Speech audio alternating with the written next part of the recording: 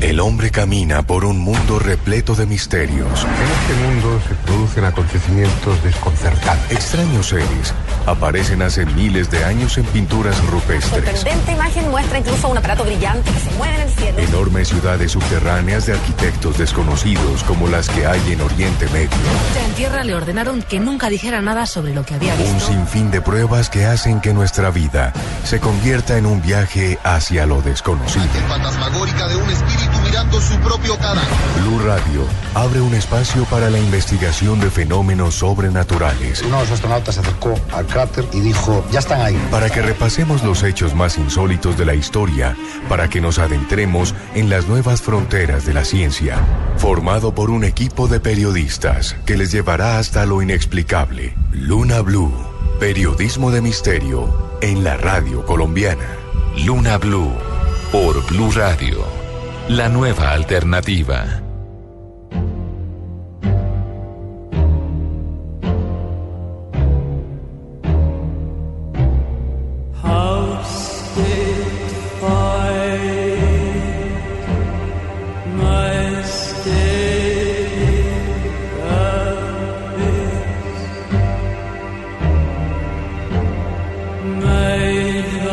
Colombia son las 9 de la noche y 37 minutos. Inicia Luna BLU, periodismo de misterio en la radio colombiana. Mi nombre es Esteban Hernández y como siempre este equipo de investigadores y de periodistas liderados por Juan Jesús Vallejo les damos la bienvenida al programa de periodismo de misterio en el que noche a noche intentamos develar, investigar, encontrar secretos, encontrar respuestas y desde ya abrimos esta puerta del misterio desde Bogotá para todo el país, hasta Medellín, hasta Cali, Barranquilla, Cartagena, Bucaramanga, Armenia, el norte del Valle, también en Tunja, en Neiva, en Villavicencio, en todos los rincones de Colombia, a los que llega la señal de Blue Radio.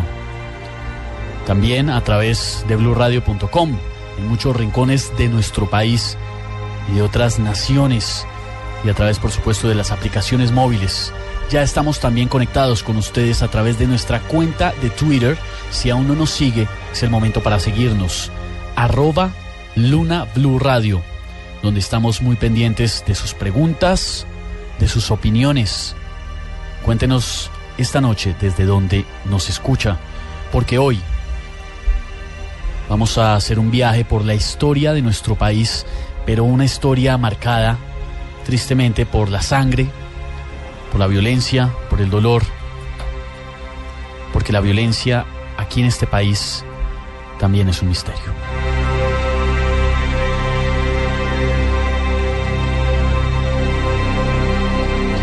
La violencia solo engendra violencia, eso es un hecho, y la miseria es el mejor alimento de la violencia.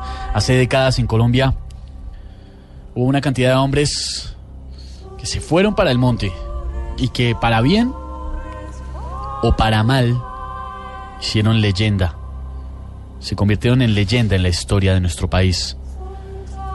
Fue una época muy compleja, una época dura de continuos ataques políticos, una época de intolerancia. El nombre más acertado es el que le ha dado la historia, la época de la violencia. Y en esa época surgieron personajes como uno de los de varios, por supuesto, de los que vamos a hablar esta noche, como Sangre Negra, como Efraín González, bandoleros que pusieron en jaque a las fuerzas de seguridad del Estado. No nos engañemos, no podemos cambiar la historia y no se trata, por supuesto, de eso. Todos ellos criminales. Aunque la violencia marcó sus vidas, los presionó hacia ese camino. Sin embargo, tras las acciones de muchos de ellos se encuentran hechos que pondremos encima de la mesa en esta noche para entender cómo era esa Colombia de hace décadas y cuáles misterios se escondían detrás. Un momento duro de la historia de nuestro país en el que los poderosos pisotearon a los débiles. También un momento de la historia de Colombia en que los débiles se cansaron, se rebelaron. Para nosotros es muy difícil y tampoco intentaremos hacerlo, trazar una línea entre el bien o el mal. Lo dejamos a la opinión de cada uno. Pero hoy hablaremos en Luna BLU de los bandoleros más importantes de aquella época tan difícil de nuestro país, de la violencia. Como decíamos hace un momento, no nos engañemos, no eran precisamente Robin Hood, aunque algunos sí robaron a los ricos para entregarle ese dinero, esas pertenencias a los pobres. Hoy vamos a conocer las historias de hombres cuyo destino estuvo marcado por el dolor, por la crueldad,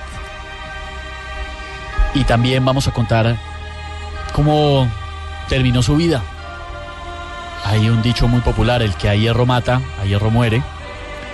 Y hoy, al conocer las historias de estos bandoleros, porque es verdad, pasaron a la historia, como decíamos hace un momento, para bien o para mal, no sabemos, no es el objetivo de Luna BLU, pero sí es nuestro objetivo esta noche, llevarlos a través de esas décadas de sangre, entender por qué sucedió, y como siempre les traemos los invitados, las historias, la evidencia.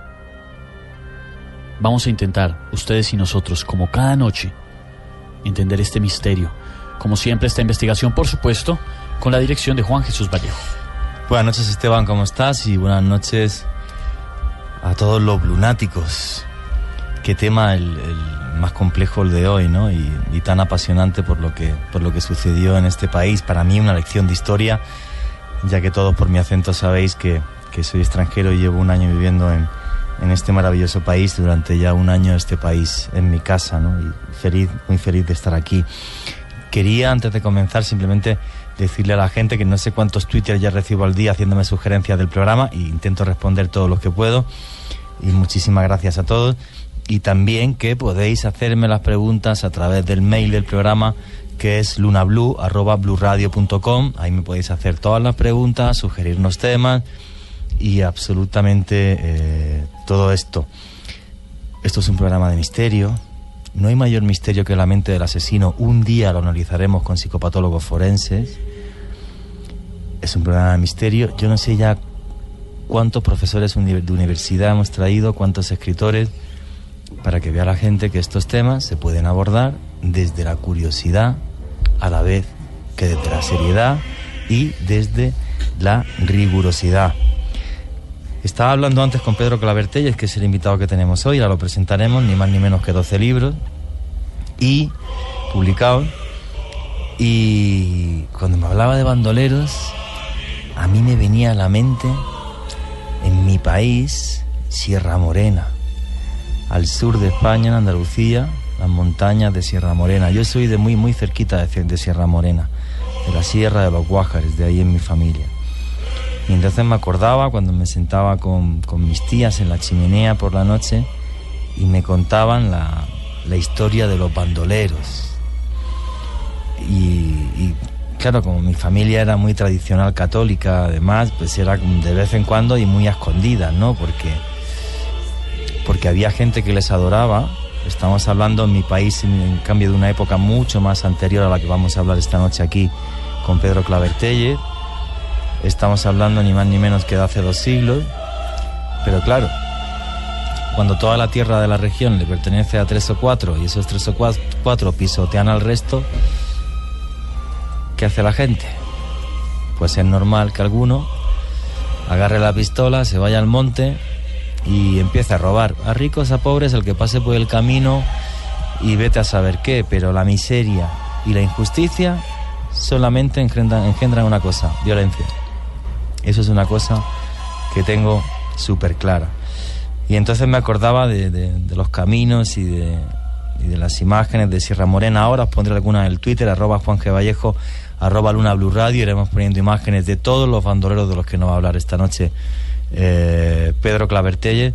Y cuando me acuerdo de esa sierra, donde sobre todo antes era facilísimo esconderse, porque por la complejidad de las montañas, estoy hablando de una sierra en la que hace pocas décadas, por ejemplo, apareció un niño que se había criado con los lobos, para que os hagáis una idea. No penséis que selva solamente en América o en Asia, ¿no? O sea, lugares escondidos también los hay en Europa.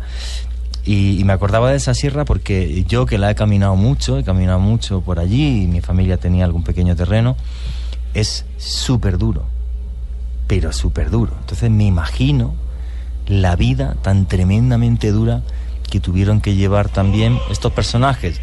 Si lo que hicieron es injusto o no, o dónde está la línea entre el bien y el mal, eso tienen que decidirlo ustedes, que son los oyentes. Nosotros les vamos a poner encima de la mesa los hechos, lo que pasó y lo que sucedió. Lo que sí es cierto es que la historia de los crímenes de un país son parte de la historia y merece la pena investigarlos, indagarlos y que se los contemos a ustedes para que situaciones como esa de hace muy pocas décadas no vuelvan a suceder en este maravilloso país que se llama Colombia. De eso hablaremos esta noche. Intentaremos entrar en la mente de los asesinos, como decía Juan Jesús, nada fácil. Viajaremos a la época de la violencia aquí en Colombia, ese periodo marcado por la sangre. Escucharemos historias de los chulavitas, de los pájaros. Intentaremos entender ese conflicto que causó 300.000 muertos y más de 2 millones de personas que tuvieron que desplazarse a otros lugares huyendo de esa guerra sangrienta que vivió nuestro país. Una época dura, una época difícil, y no intentamos poner la línea del bien y el mal, simplemente entender qué sucedía en ese momento de la historia. Candy Delgado, buenas noches. Buenas noches, Esteban. Esa época, Candy la conoce muy bien porque su familia la vivió. Sí, a través de mi padre, que nos contó muchas cosas. Pues por supuesto yo estaba muy pequeñita, pero él nos contó muchas cosas. Aunque ustedes no lo crean, Colombia también tuvo el 20 de septiembre de 1963 un septiembre negro. Por esa masacre tan horrible de niños, mujeres y hombres que cometió precisamente el personaje del cual nos va a hablar hoy el profesor. Duro, difícil escuchar esto, porque seguramente muchos blunáticos que se conectan ya con nosotros tendrán, así como Candy, familiares que vivieron, que sobrevivieron o que fallecieron en aquella época sangrienta de la violencia. Joana Arenas, buenas noches. Buenas noches, Esteban, Juan Jesús, Candy y a nuestro invitado de hoy. Realmente, como ustedes han dicho, lo que pretendemos es darles a conocer las historias de cada uno de estos bandoleros. La idea es que ustedes mismos se armen su propia perspectiva del tema. Obviamente es un tema bastante crudo, bastante cruel para nuestra historia, pero como dijo Juanje, la historia hay que contarla, y lo ideal es que a través de lo que les demos a conocer, la historia no se repita. Eso es lo más importante, que la historia no se repita, y sobre todo en esta época en la que tanto hablamos de paz. Para entender este misterio alrededor de los bandoleros de la época que había detrás de Sangre Negra, de Efraín González, de tantos que se tomaron las armas y que, bueno, en algunos casos mancharon de sangre nuestro país, nos acompaña Pedro Claver Telles, profesor universitario, periodista durante mucho tiempo, investigador, pero más que nada, yo creo, en Colombia, de las personas que más sabe o la que más ha logrado entender, porque ha dedicado su vida a investigar este fenómeno. Pedro, buenas noches, bienvenido a Luna BLU. Muy buenas noches, muchas gracias por la invitación y espero que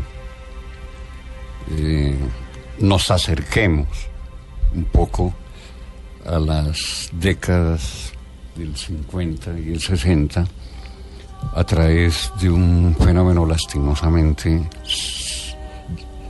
surcado de sangre y de violencia y de muertes y de momentos agobiantes de nuestra historia. Usted especialmente tiene un nexo cercano, razón que marcó su vida y lo ha llevado a investigar profundamente durante décadas el tema del que vamos a hablar esta noche. Sí, yo nací en Jesús María, Santander del Sur, en una región tradicionalmente violenta, una región marcada desde la guerra de los 1000 días, marcada por la violencia y obviamente con el surgimiento de unos personajes que han sido suficientemente estudiados, no solo por mí, sino por muchos historiadores, pero yo los he vivido de una manera muy intensa, porque no es lo mismo estudiar la historia asépticamente en una biblioteca que recorriendo los caminos que estos personajes transitaron. Esa es la diferencia que hay, digamos, entre el investigador académico y el reportero, ¿sí? Yo le agradezco mucho a la vida que tuve un temprano acercamiento a este fenómeno, porque soy hijo de un personaje muy memorioso, un personaje muy vital, al que oía permanentemente, un papá muy viejo. Yo soy hijo de un papá muy viejo y de una mamá muy joven, ¿sí? Soy el número 19 de mi papá y el primero de mi mamá. 19 hijos tenía su papá y su mamá, usted era el primero. Sí. Uy. Entonces, yo crecí oyéndolo hablar de la guerra de los 1000 días, en la que él participó como siendo un niño, detrás de mi abuelo, ayudándole a cargar el machete y el fusil.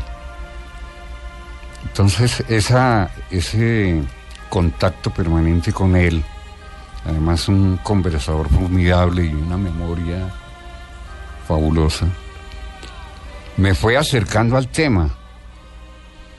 Yo nací en Jesús María, Santander, que es una zona cercana a la zona esmeraldera, y desde niño vengo oyendo cantidad de historias alrededor de la violencia suscitada por las esmeraldas, por la violencia política, y fui un niño desterrado por la violencia.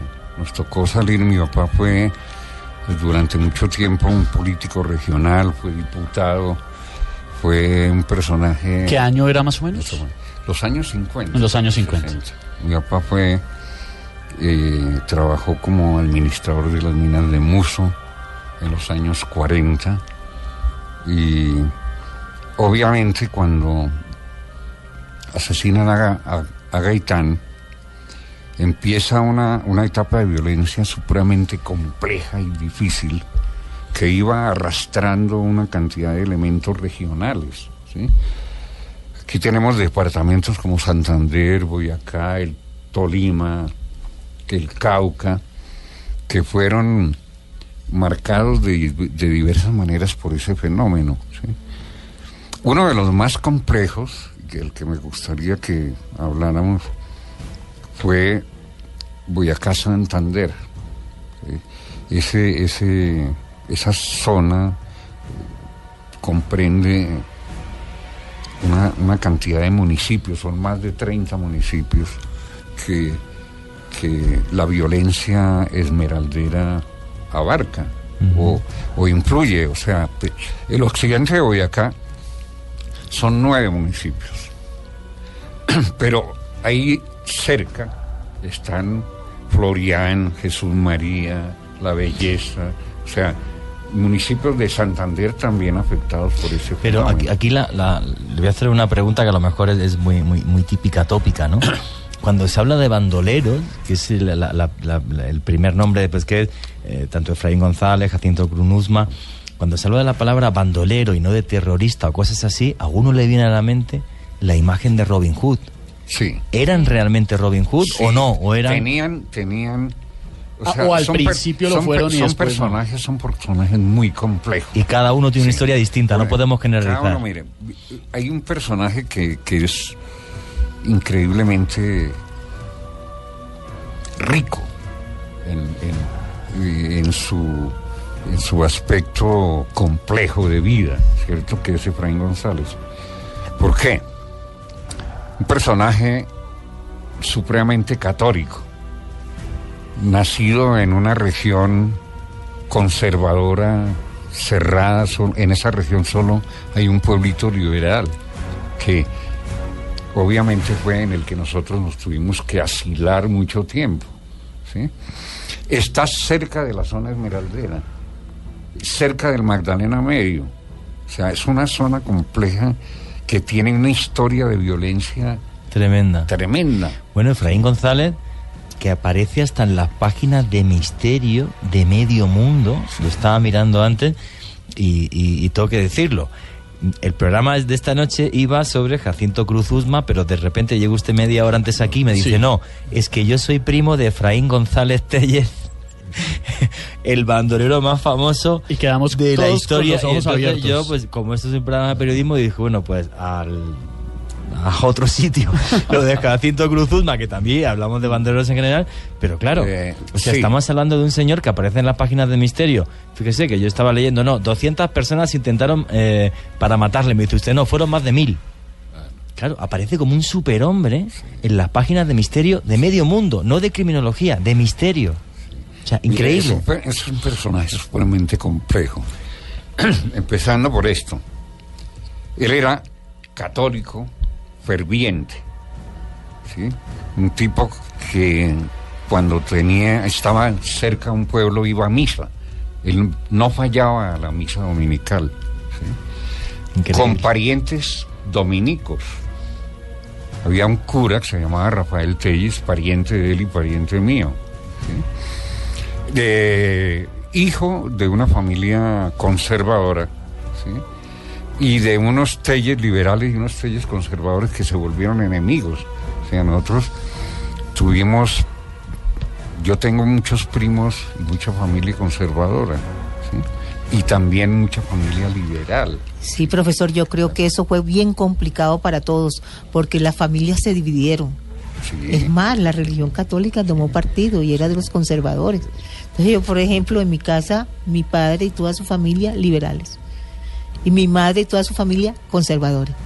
Y siguen sin hablarse. Y desde el púlpito se asusaba esa guerra, ¿no? No, y es que también acolitaron la violencia y los atropellos y los asesinatos. O sea, en esa época la iglesia tuvo que ver mucho. Es lo que pasó en mi país, de otra forma, en el sentido que allí fue la guerra civil mucho más anterior, pero es igual. Mi caso, por ejemplo, es muy absurdo, porque por parte de mi mamá, mi abuelo, que era liberal, mi abuelo Miguel, estuvo 2 años en la cárcel por rojo, y mi otro abuelo era falangista, que era fascista. Y entonces, claro, pues gracias a que como mi papá se casó con mi mamá, le sacaron de la cárcel, con lo cual la política no importó, simplemente, o sea, así de absurdo. Entonces, cuando hablamos de guerras entre hermanos, que es lo que me estáis planteando, pues claro, tanto Candy como Pedro sí tuvieron un recuerdo mucho más vivo de esto. Las guerras entre hermanos son tan absurdas y tan estúpidas. No, y es que eran absolutamente ciegos y cerrados, o sea, cada uno en su posición, liberal y conservador. O sea, ojalá el profesor hoy nos explique mucho que hay muchas personas que por su edad no pueden ser familiares estos términos como pájaros, chusmeros, bandoleros, sí, chulavitas, cachiporros, sí. Todo eso van a entender. Sí. Hay gente que es muy joven para entenderlo. Esa violencia permeó el lenguaje. Sí. Es decir, si yo nunca había escuchado ninguna de las palabras que me ha dicho Candy, no lo había escuchado en mi vida. No, en un momento las va a escuchar sí. Y nos lo explican. Sí, perfecto. La violencia que fue esa época de nuestra historia manchada, marcada de sangre, que abrió una puerta horrenda que hoy seguimos todavía actualmente intentando cerrarla. Doloroso, y aparte, esta noche en Luna Blue hablamos de esos protagonistas, de los bandoleros de la historia de nuestro país, de los asesinos que marcaron la historia de nuestra patria con sangre, pero intentamos no juzgarlos ni acusarlos, porque no es nuestra función, sino entender qué era lo que había detrás para que no se repita esta situación en la historia de Colombia. Por eso nos acompaña esta noche Pedro Claver Telles, que como nadie, yo creería, puede analizar este conflicto, sobre todo con lo que contábamos hace un momento, es nada más y nada menos que familiar de Efraín González Telles, alias Siete Colores, alias Don Juan, alias el hermano Juanito, ya que, como nos decía Pedro, pues era muy creyente, pero sin embargo terminó con las manos manchadas de sangre. 10 de la noche, 1 minuto. Vamos a hacer una pausa muy corta para la información de Colombia y el mundo en voces y sonidos, y en un momento más de estos misterios de nuestra patria, en los que intentaremos entender la mente de los asesinos. Luna BLU, un espacio de fenómenos extranormales en la radio de Colombia. Luna BLU, por Blue Radio. Los contenidos emitidos en este programa son opiniones de las personas que participan en él. Dichas opiniones no representan la posición de Blue Radio, por lo cual su interpretación es subjetiva de los oyentes del programa. El hombre camina por un mundo repleto de misterios. En este mundo se producen acontecimientos desconcertantes. Extraños seres aparecen hace miles de años en pinturas rupestres. Sorprendente imagen muestra incluso un aparato brillante que se mueve en el cielo. Enormes ciudades subterráneas de arquitectos desconocidos, como las que hay en Oriente Medio. En tierra le ordenaron que nunca dijera nada sobre lo que había visto. Un sinfín de pruebas que hacen que nuestra vida se convierta en un viaje hacia lo desconocido. Fantasmagórica de un espíritu mirando su propio cadáver. Blue Radio abre un espacio para la investigación de fenómenos sobrenaturales. Uno de los astronautas se acercó al cráter y dijo: ya están ahí. Para que repasemos los hechos más insólitos de la historia, para que nos adentremos en las nuevas fronteras de la ciencia. Formado por un equipo de periodistas que les llevará hasta lo inexplicable. Luna BLU, periodismo de misterio en la radio colombiana. Luna BLU, por Blue Radio, la nueva alternativa.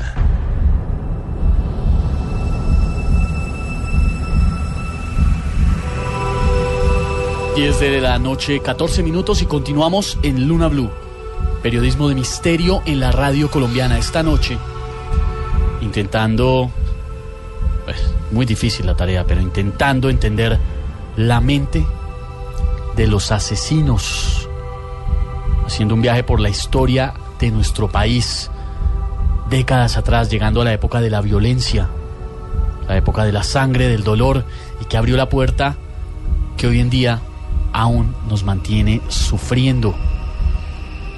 Intentamos, como decía Joana hace un momento, conocer la historia para no repetirla, conocer la historia para, no para juzgar, porque esta noche hablaremos de bandoleros y no hablamos precisamente de santos, no hablamos de Robin Hood, no hablamos, ni tampoco vamos a juzgar, no vamos a hablar ni positiva ni negativamente, pero sí vamos a conocer el contexto de personajes que marcaron la historia de nuestro país, como Sangre Negra, como Efraín González Telles, los que abrieron esa puerta de dolor en una época en que la miserable violencia, porque es miserable y se alimenta de la miseria, generó que los poderosos pisotearan a los más débiles y que finalmente los más débiles se cansaran e intentaran de alguna forma equiparar cargas.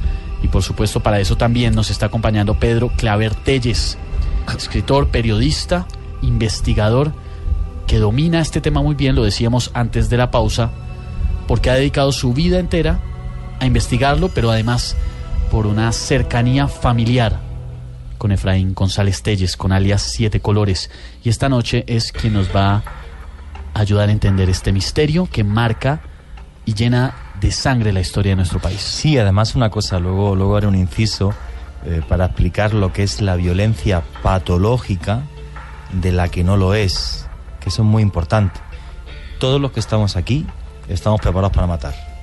Son 4 millones de años de evolución, y si a uno le tocan un hijo, un hermano, una situación crítica, es capaz de, con perdón de lo que voy a decir ahora, reventarle la cabeza al tipo mejor del mundo. Somos capaces de hacerlo. Es algo inherente al ser humano. Luego, dentro de esto, hay una violencia que es patológica, porque esa violencia, entre comillas, natural, porque nos guste o no, somos seres muy crueles y el ser humano es cazador y se ha cazado entre él y hemos sido caníbales en todos los continentes y en todas las culturas del mundo, si hay una violencia que es patológica, o sea, el ensañamiento, cierto ensañamiento, y antes lo hablaba por ejemplo con Pedro Clavertellas antes de empezar, por ejemplo las cosas que hacía Jacinto Cruz Usma son típicas de un psicópata.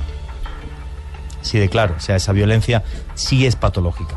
Tú puedes matar a gente, puedes matar personas. Luego explicaré qué es la violencia patológica y diferenciaremos entre qué es la violencia patológica de la que no lo es. Que tampoco, no quiero justificar la otra, O sea, la que no es patológica tampoco es justificable en muchísimos casos, pero no es la que da una enfermedad mental, que es distinta. Como decíamos hace un momento, nosotros no vamos en esta noche a hablar de qué está bien o qué está mal, porque cada uno de ustedes, lunáticos que se suman a esta hora, y además en un momento vamos a saludar a algunos que se encuentran ya conectados a través de @Luna BLU Radio, cada uno decide cuál es su punto de vista, cada uno decide cuál es su opinión desde la moralidad, desde las creencias, como lo quieran entender. Lo que intentamos es comprender qué pasa en la mente de un asesino y usamos, en este caso, bandoleros de la historia de Colombia. Claro que sí, porque precisamente el origen de los bandoleros es que ellos fueron víctimas de la violencia. Obviamente, y volvemos a repetir, no queremos justificar ningún hecho de estos personajes, pero cabe aclarar eso. Fueron víctimas y su reacción se da debido a esto. Me gustaría complementar esa observación de ustedes con lo siguiente. Efraín González nació en Santander, pero siendo muy niño su papá se lo llevó para el Quindío, ¿sí? Hubo ahí una serie de episodios que obligaron a este señor, al Martín González, a salir de la región. Y ocurrió ocurrieron una serie de episodios que fueron conformando a Efraín como personaje. Él prestó el servicio militar. El servicio militar.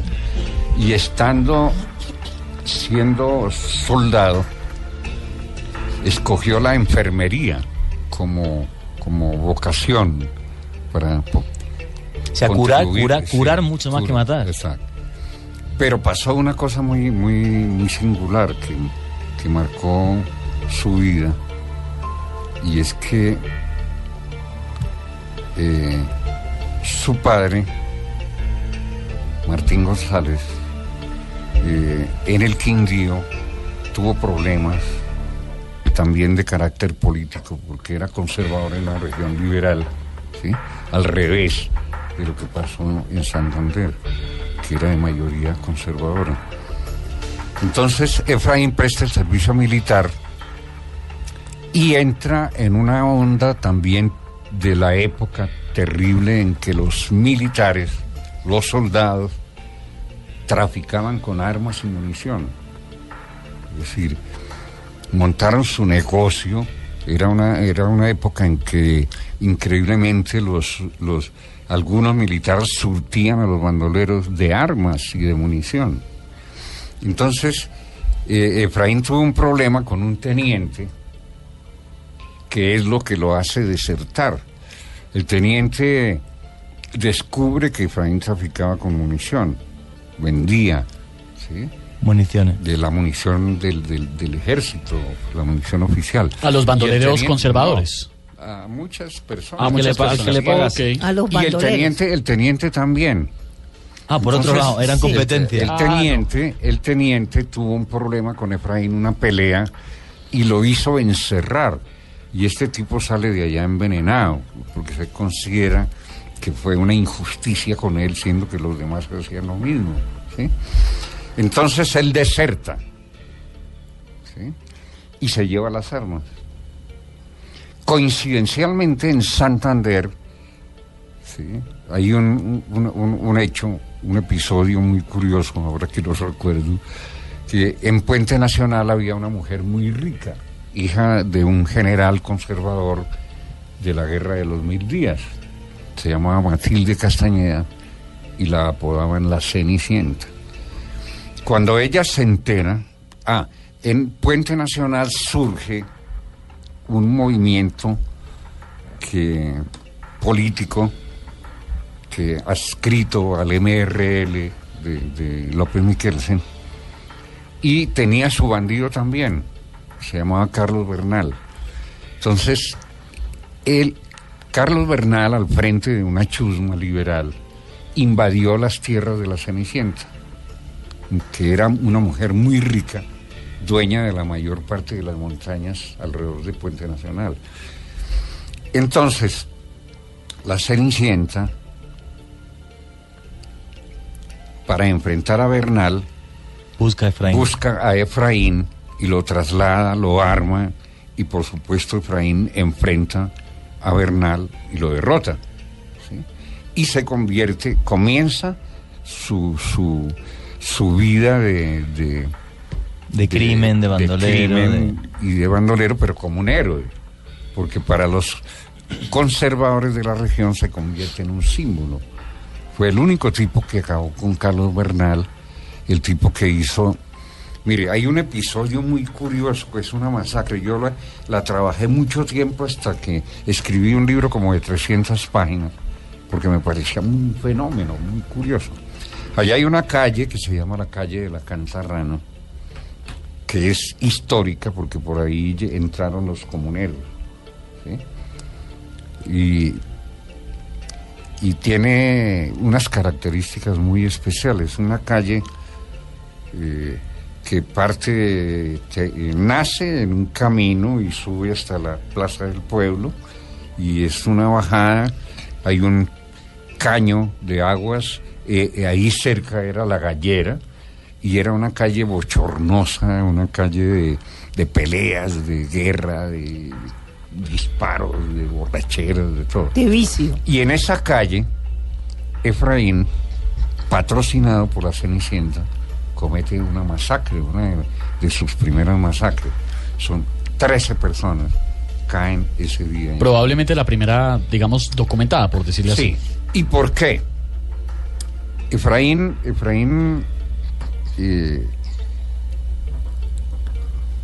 llega de nuevo del Quindío a Santander, traído por la Cenicienta. Con él se viene el papá. Y entonces la Cenicienta, que era una mujer muy rica, patrocina un primer grupo armado alrededor de Efraín. Pero la noticia se divulga rápidamente que Efraín está en la región, y el Partido Liberal, que también era dirigido por unos políticos muy beligerantes de Chiquinquirá, deciden ir a donde está Efraín con su papá, su familia, su mujer y su hijo, y tienen una batalla impresionante, ¿sí?, que se llama la Batalla de las Avispas. Es uno de los primeros episodios donde se muestra la calidad y el valor de Efraín, porque eran un tipo rodeado por más de 200 soldados, con su papá. Ese día matan al papá, al padre de Efraín, mujer, sí, matan al hijo. Disculpe, llevan a toda su familia para chantajearle y ir matando a su familia si no se entrega. Entonces de ahí... Y no se entregó, y fueron matando a toda su familia. Exacto. Usted decía, mataron al papá, a la mujer, al hijo, y logra escapar él. Mira, ese día matan al papá, al padrino, a la mujer y al hijo. Y a su hijo. Y a partir de ahí enloquece. Entonces el tipo se vuelve un demonio. ¿Cuál es su reacción inmediata? Su reacción inmediata es que comienza a matar a los líderes liberales de toda la región que lo combatieron. Ese entonces episodio acaba con la familia Cortés Santa María, que era una familia liberal muy prestigiosa, que habían sido senadores, representantes de la Cámara, una familia... Pero inclusive también mataba también mujeres, niños, todos. Sí. Y los mata. ¿Sí? Y ahí esos episodios un poco aislados, incoherentes, porque son muchos, ¿sí?, dieron origen a todo un fenómeno. Entonces, a eso sumémosle una cosa que se produce simultáneamente, que es el hallazgo de una mina de esmeraldas considerada la más grande del mundo. Hasta ese momento se consideraba que ahí era el yacimiento de esmeraldas más grande. Que fue en la zona minera, en una región en la que nunca habían encontrado esmeraldas, en una finca. El episodio es muy curioso, porque ese hallazgo de esmeraldas enloqueció la región, y la región comienza a ser invadida por gente de todas partes del país, que atraídos por el hallazgo de las esmeraldas llegan a trabajar ahí. Es tanta la gente que llega que una vez en un fin de semana barrieron con todo lo que había en Chiquinquirá. Las picas, los asadones, los machetes, la comida, el trago, o sea, todo. Llegaban por oleadas impresionantes. Entonces, ese hallazgo de las minas de Peñas Blancas atrae una cantidad de pillos de todas partes. Y el ejército y la policía de la región son insuficientes para controlar esa vaina. Entonces, ¿qué deciden los esmeralderos de la región y otros? Porque Carranza ya era un tipo que estaba ahí, y había llegado a los 16 años ahí. ¿Sí? Pero los primeros grandes capos esmeralderos, ¿sí?, ya tenían una tradición. Un tipo se llamaba Pablo Emilio Orjuela, que fue el creador de esa mafia, digamos, el primer gran capo esmeraldero. Él era el jefe en ese momento. Era una región que no la podía controlar la policía ni el ejército, ¿sí? Y entonces los esmeralderos recurren a Efraín. Claro, se sale de control, se sale de madre, si se me permite la expresión, la cantidad de gente que llegó, la cantidad de pillos, como usted dice, camuflados entre las multitudes de trabajadores, y los esmeralderos dicen, a esta vaina hay que ponerle orden, y buscan a Efraín González. Claro, y además buscan a Efraín porque después de la masacre de las avispas, él se convirtió en la leyenda. En un héroe, casi. En un héroe, exactamente. Entonces ya todos lo buscaban, claro, para buscar protección. Este tipo es capaz de todo, este es el que necesitamos. Exactamente. Sí. Entonces, mire, ocurre otro fenómeno. Todo el mundo pensaba en la época que Efraín tenía un ejército. No, el tipo tenía 5 amigos. Entre esos estaba el Ganso Ariza, que es el personaje fundamental en su banda, ¿sí? ¿Por qué? ¿Porque era lo más cruel o por qué? No, el ganso era un personaje que había sufrido también la muerte de sus familiares. Habían acabado con su familia y era conservador. Entonces, cuando aparece Efraín, él se alindera con Efraín. Claro, tienen en común la historia de dolor y de sangre y dicen, buscan aliarse. Entonces, el problema Efraín y su grupo se crecen porque tienen el respaldo económico de los esmeralderos, armas, munición, y sin tanta bulla acaban con los pillos. Claro, el cóctel tan difícil, ¿sí? Y ahí vamos entendiendo la mentalidad. El episodio doloroso en el que ve cómo asesinan a todos sus seres queridos. Sí. Luego se encuentra además con personas que han vivido la misma historia, y luego se encuentra con unos tipos llenos de plata que le ponen el mundo a sus pies. Y como decía Joana, y además convirtiéndose en un héroe, porque claro, había sido capaz de enfrentar a... Mire, en cuestión de año y medio se convierte en un fenómeno. Desde la batalla de las avispas, donde muere su familia, hasta el hallazgo de Peñas Blancas pasa un año. Y una persona... en ese año... Y una persona sin estrada ni en guerra de guerrilla ni en nada.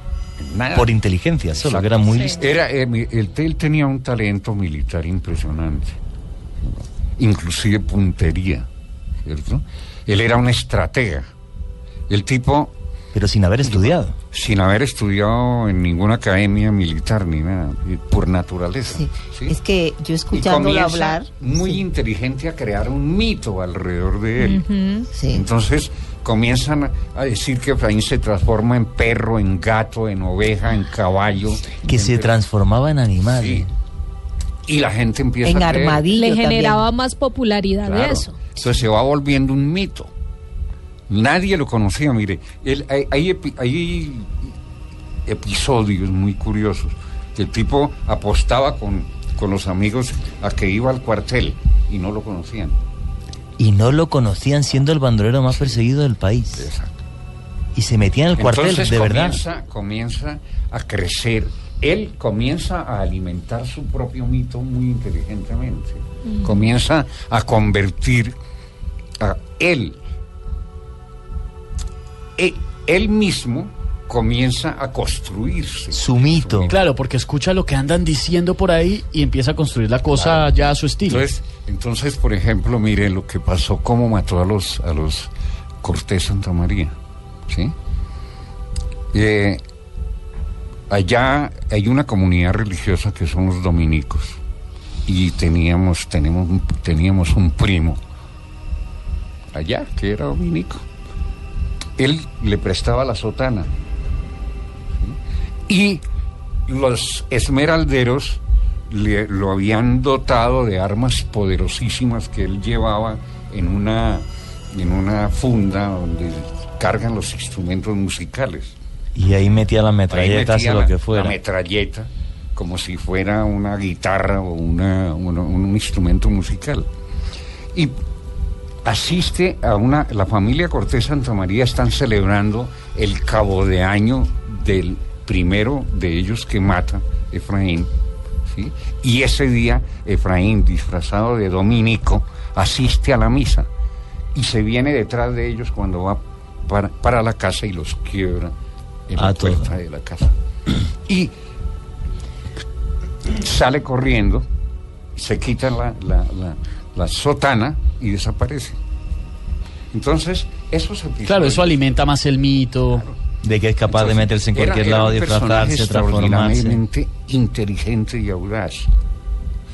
Con un talento militar impresionante. O sea, porque siempre lo que hizo, digamos, fue una guerra de guerrillas. Claro. Y tendría parte de Robin Hood porque le robó a los ricos y le dio a los pobres. Entonces ya comienza a crecer el mito de que Efraín tiene un ejército y que los esmeralderos lo dotan de armas. Claro, lo están patrocinando. ¿Y seguían siendo 5 o tenían un ejército de verdad? Y él iba y venía, él tenía, le habían regalado un campero, ¿sí? Y en ese campero, él se trasladaba de un pueblo a otro, de Chiquinquirá a la zona esmeraldera, ¿sí? A Saboyá y a la región. Nunca pasó por un pueblo liberal que hay ahí, que se llama Florián, porque allá estaban mis primos, que era otra banda. Yo tenía como 7, 8 primos liberales que habían organizado un combo para defender la zona, ¿sí? Y entonces Efraín dijo: yo no me meto con eso porque esos son primos míos y son duros también, ¿sí? Y no quiso enfrentarse a la familia, y por eso nunca iba. Y no pasó por ahí. Dicen que pasó disfrazado de cura en un campero, pero yo no creo, porque él tenía su circuito bien armado. Yo estuve charlando con un campesino que lo veía pasar por frente de su casa, le decía hola y lo saludaba, y el campesino era liberal, y le decía: siga, don Efraín, tómese un guarapo, tómese un tinto, ¿sí? Porque él también, es decir, el hecho de ser un bandido conservador, él no lo utilizó tan sectariamente como piensa la gente, no, porque ya habían otros elementos que eran superiores a eso, a la política, que eran las esmeraldas, que era el poder económico que las esmeraldas estaban generando, ¿sí? Y él se mete en ese combo. ¿Y hizo algo parecido a Robin Hood alguna vez? ¿Robarle a los ricos, traer a los pobres? Claro, ¿o no? Y mire lo más curioso, él tenía, yo no sé por qué cuando soldado eligió ser enfermero, pero cuando yo empecé a conocer episodios muy curiosos, él iba a Chiquinquirá compraba medicinas y se iba por el camino repartiéndola entre gratis. La gente Robin Hood, eso es Robin Hood. O sea, ese es un perfil Robin Hood. O sea, compraba medicinas con la plata que le pagaban por y entonces protegerlas. se iba ganando a la gente que encontraba por la zona.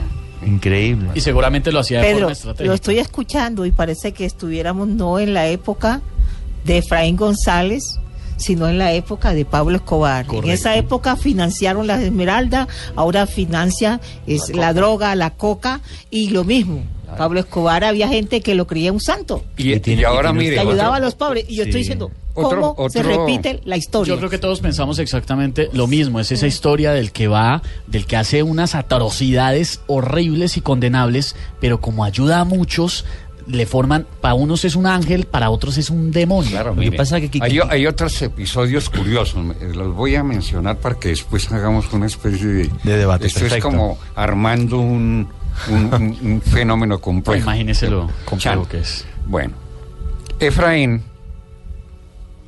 al sentirse respaldado económicamente, ¿sí?, al sentirse con armas, ¿sí?, organiza. Él decía que no era posible organizar una banda grande para enfrentarla al ejército, sino una banda invisible, pequeña, que pudiera hacer un estrago allí y otro allí y otro allí, sin que se notara. ¿Sí me entiendes? Qué listo, ¿sí? Entonces recluta a un tipo que fue el Ganso Ariza, que era un personaje extraordinariamente audaz, como él, y si se quiere más intrépido que Efraín. Yo lo conocí en Gorgona, estaba preso en Gorgona, y yo llegué hasta allá, y me dice el tipo, vea, yo me acuerdo cuando usted iba de vacaciones, y un día yo lo iba a secuestrar a usted. ¿Te iba a secuestrar a ti? ¿Por qué? Para producir un hecho. En el marco de esa guerra y de ese enfrentamiento. Bien, ¿por qué? Mire, posteriormente pasó. En el año ya después ya había muerto Efraín y toda la cosa, y yo un día conocí a un periodista finlandés acá, subiendo a Monserrate. Yo era un atleta, yo fui ciclista, ¿sí? Y yo subía a Monserrate como ejercicio físico. Y un día encuentro a un tipo altísimo ahí vomitando porque había comido morcilla y tinto en esos puesticos de... Y entonces nos hicimos amigos, lo llevé a una droguería y le hicieron un vomitivo y el tipo se desintoxicó y nos volvimos amigos. Yo me lo llevé para mi casa. Entonces, con el tiempo, yo le contaba todo esto y me dijo, no, Pedro, yo quiero conocer todo eso, esa región y toda la cosa. Y me lo llevé para Santander. Y estábamos en la huerta de maíz de un pariente, pasando delicioso, cazando tinajos y todo, con los primos, cuando aparece un grupo. Lo vimos, era tarde ya de la noche, y lo vimos descender de una loma a una cuchilla. ¿Un grupo grande o por ahí? ¿Cuántos? Y era como 5, se notaba por las linternas que llevaban, como unas 10, 12 linternas, ¿sí? Y entonces me dicen, uy, Pedro, métete con Reyo, ahí debajo de una casita que habían hecho para almacenar el maíz, ¿sí? Métete allá, porque puede pasar algo. Si es el Ganso Ariza, se los lleva. ¿Sí? ¿Y sabe quién era? El ELN. Okay. Y los perros delatan la vaina, porque los perros de casa y debajo y un tipo de eso se asoma y nos sacan de allá y nos ponen y nos llevan y nos tienen 53 días. 53 días secuestrados le tuvieron a usted y al finlandés. Esto es un ejemplo ya posterior, una época. Efraín ya había muerto hacía 5 o 7 años. Efraín murió en el 65. Bueno, ¿y la historia del ELN cómo acabó? Sí. O sea, dieron un rescate, salió usted. Y vea cómo aparece el ELN ahí. Yo creo, esto lo hablo así para complementar una tesis que yo tengo. Es decir... ¿Y cuál es? Parece que el destino me colocó a mí para conocer una serie de episodios y unos personajes sin proponérmelo. Pero es que se lo puso armado, totalmente, personajes, situaciones, fue usted secuestrado, vivió el conflicto de primera mano, su primo es uno de los bandoleros más en el año 84, salgámonos un poco y te les comento esto porque es muy curioso. En el año 84 yo trabajaba en cromos, ¿sí? Y voy en una reunión del consejo directivo de la revista para escoger temas. Yo propongo ir a Marquetalia para ver qué quedaba de esa zona donde nacieron los FARC 20 años después, ¿sí? Y entonces yo me tumba bajando de allá una mula, voy a una droguería del pueblo y el tipo de la droguería me cuenta toda la historia del origen de las FARC. ¿Usted fue a hacer ese reportaje y el de la droguería casualmente sabía todo? Sí. ¿Pero tenía alguna relación? Yo llego allá a que me haga una curación porque me había tumbado la mula en que iban y el tipo resulta contándome toda la historia del origen de las FARC.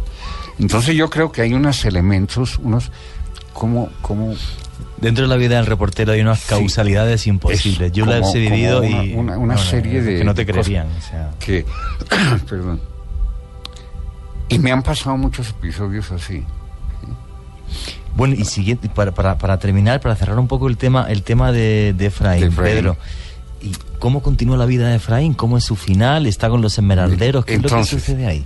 Esa es una pregunta muy interesante, porque Efraín hace un giro, siendo jefe armado de los esmeralderos, ¿sí? Y empieza a intervenir en las elecciones, en política. Entonces los políticos conservadores de la región empiezan a coger poder, a ganarlo para su causa, ¿cierto? Y ese fue un paso en falso de él, porque ahí comienza su decadencia. De verdad, o sea, él hubiera tenido otro destino si se mantiene con los esmeralderos, simplemente, pero empieza a participar en las elecciones, a comandar las elecciones, a obligar a meterse ya de cabeza en el tema político. Claro. Sí. Y lo utilizan los políticos. Entonces un día miré una entrevista que yo vi muy curiosa, ¿sí? Donde él dice: yo soy más peligroso que tiro fijo. Dijo Efraín González. Soy más peligroso que tiro fijo. Dice: porque yo he cometido tropelías a nombre del partido conservador, ¿sí? Y estos tipos salen a pelear por la tierra, pero yo he cometido tropelías y asesinatos a nombre del partido conservador. ¡Qué barbaridad! Entonces eso es un personaje supremamente ambiguo también. Claro, como todos estos personajes, tremendamente ambiguo. Porque vean, en el norte del Tolima surge un grupo de bandoleros que son Chispas, Desquite, Sangre Negra, ¿sí? Los más notables, muy curiosos cada uno de ellos, y una mujer sobre la cual estoy terminando una novela, que fue la Sargento Matacho. La Sargento Matacho fue un personaje supremamente curioso. Se casa con un campesino, ¿sí? Se lo matan, luego se va con un jefe, un político, un guerrillero liberal, ¿sí? Se separa de él, luego se va con uno de los fundadores de las FARC, ¿sí? Y hace todo el recorrido como mujer de todos los movimientos políticos de la época. Una mujer. Fue una época quizás y llega de locos. Confusísima. Sí. Llega, pasa por todos y termina con un bandido, termina siendo la mujer de Desquite. O sea, es un panorama, una vaina así impresionante que a mí me dejaba, cada historia me decía, este es un libro. Que le iba a preguntar, ¿y el final de Efraín González, que es lo que he visto en las páginas de Misterio, que yo había leído 200 personas y me dijo usted antes, no, ¿qué 200? Más de 1000, y lo radiaron? ¿Cómo fue el final? O sea, el comienzo de su final es cuando empieza a trabajar realmente para el Partido Conservador y abandona a los esmeralderos, ¿no? Ese es el principio de su fin. Él comete... Cuando comienza a equivocarse porque metió la mano en política. Una serie de errores que son meterse en política, ¿sí? De capanga político, como lo llaman los... Y lo comienzan a manipular. Entonces, él comienza a perder terreno con los esmeralderos, ¿sí? Y comienza el ejército a perseguirlo en forma. Y un día lo sorprenden, matan a su hermano, ¿sí? Y lo hieren a él. Ahí comienza el final de Efraín. Porque esa herida no podía ser curada en Chiquinquirá ni nada, y él se traslada a Bogotá. A Bogotá. Muere en Bogotá, ¿no? Y en Bogotá comete otro error. Él quería mucho a una mujer que fue una maestra de escuela que él conoció, ¿sí? Y fue su amante. Pero él tenía mujeres en todas partes. Entre ellas, la sobrina de un cura dominico, que es la que... Cuando él dice que viene a rescatar a su mujer, que está presa, se refiere a ella, y a la otra le dan celos y lo delata. O sea, el tipo más listo del bandolerismo colombiano, y al final, por un tema de cachos, por un lío de faldas. Yo siempre he dicho que no hay nada más peligroso que una mujer despechada. Imagínense, el bandolero más peligroso, más temido, sangre fría que había en el momento, y termina muerto por culpa de un tema, de un lío femenino. Le salió pésimo eso de tener y mujeres. Y al final, ¿cómo es la historia esta en la que 1000 personas le rodean para poder capturar? Esto es una cosa impresionante, porque mira, yo tengo información de primera mano porque todos los hermanos de mi mamá fueron militares y ese día pelearon. Estuvieron peleando contra su primo. Bueno, el tío, un coronel, acaba de morir a los 98 años, ¿sí? Hace poco. Él combatió ahí contra Efraín. ¿Y cómo fue? ¿Dónde la acorralaron? ¿En qué lugar? En el sur, en un barrio San José. Aquí en Bogotá. Él estaba en Bogotá. Había llegado a la casa de una familia que vivía ahí en lo que es ahora la calle 27 Sur con Caracas. Entonces, él llega ahí porque está el Hospital San Carlos ahí cerquita, ¿sí? Para irse a que le curen la herida. La herida, ¿sí? Y el error de él es haberle dicho a su novia de ese momento que iba a rescatarla, que estaba presa. Ella, enfurecida y celosa, llama a las fuerzas de seguridad, llama a la policía. Y esa fue una serie de cosas, de un final que él mismo contribuyó a acelerar. Ahora, la batalla es algo muy impresionante. Los militares y la época, la prensa y la radio habla de 200 hombres. Pero no, eran, mire, soldados, policías, detectives de civil, ¿sí? Eran más de 1000. 1200. 1200. 1200 personas para capturar un solo tipo. Se dispararon 5000 balas. Había un tanque de guerra. Dios santo. Que entre esos estaba muy jovencito, Harold Bedoya, que fue comandante de las fuerzas militares. Yo hago un inventario de todo, ¿sí? Se llama Esquirlas de la guerra, ¿no? Es una síntesis de todo lo que pasó ese día. Ajá. Porque fue impresionante, ¿sí?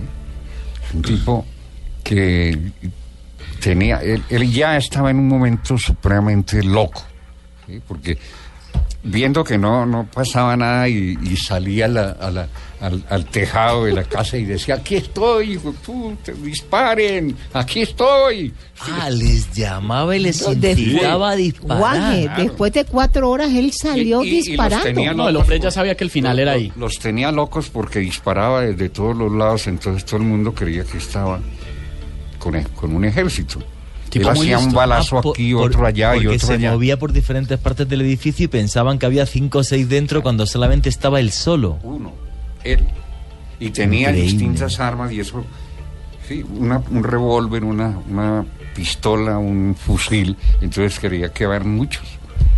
¿Sí? Uno solo. Y era uno. ¿Cuántas balas ha dicho usted que se dispararon? 5.000 balas para cargarse una sola persona. Un fragmento de unas tomas que se hicieron impresionante, porque uno veía a través de los huecos de la pared de la casa donde estaba refugiado, lo veía uno saltar de un sitio a otro y como le tiraron herido, gases, incluso herido y todo, y como le tiraron gases, el tipo tenía que meter la cabeza en un tanque con agua para poder respirar, si no se iba a ahogar. Sáqueme de la duda, Harold Bedoya, que fue comandante de las fuerzas militares, comandaba ese operativo. Claro, él estuvo ahí dándose bala con Efraín de puerta a puerta. Además le valió la Cruz de Boyacá al general Bedoya. 4 horas y media duró ese combate. Sí. 4 horas y media. 4 horas y media. 1.200 personas. Mire, los esmeralderos hacen la síntesis perfecta de lo que pasó ese día.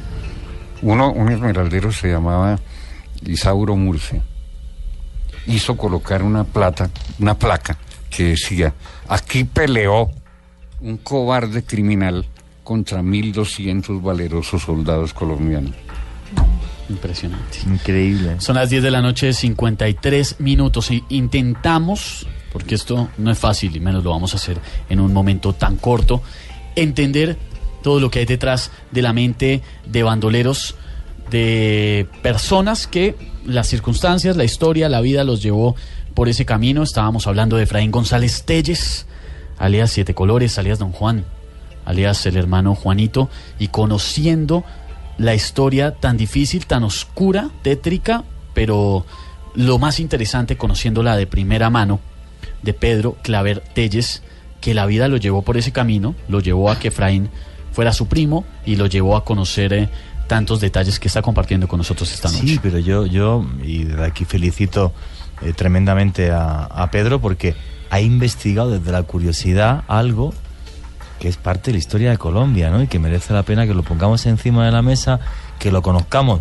para que no se repita, y la vida de personajes tan complejos como es el caso de Efraín González, ¿no? Fijaros que en las promos del programa de todo el día aparecía la historia de Sangre Negra, pero cuando Pedro Claver, antes de empezar el programa, me dice: oye, es que yo era primo de Efraín, y yo tenía una página web abierta porque había puesto, fijaros qué casualidad, bandoleros colombianos, misterio, lo pones en Google y el primero que te aparece es Efraín González Telles, es una de las páginas de misterio, por cierto, más conocidas del mundo hispano.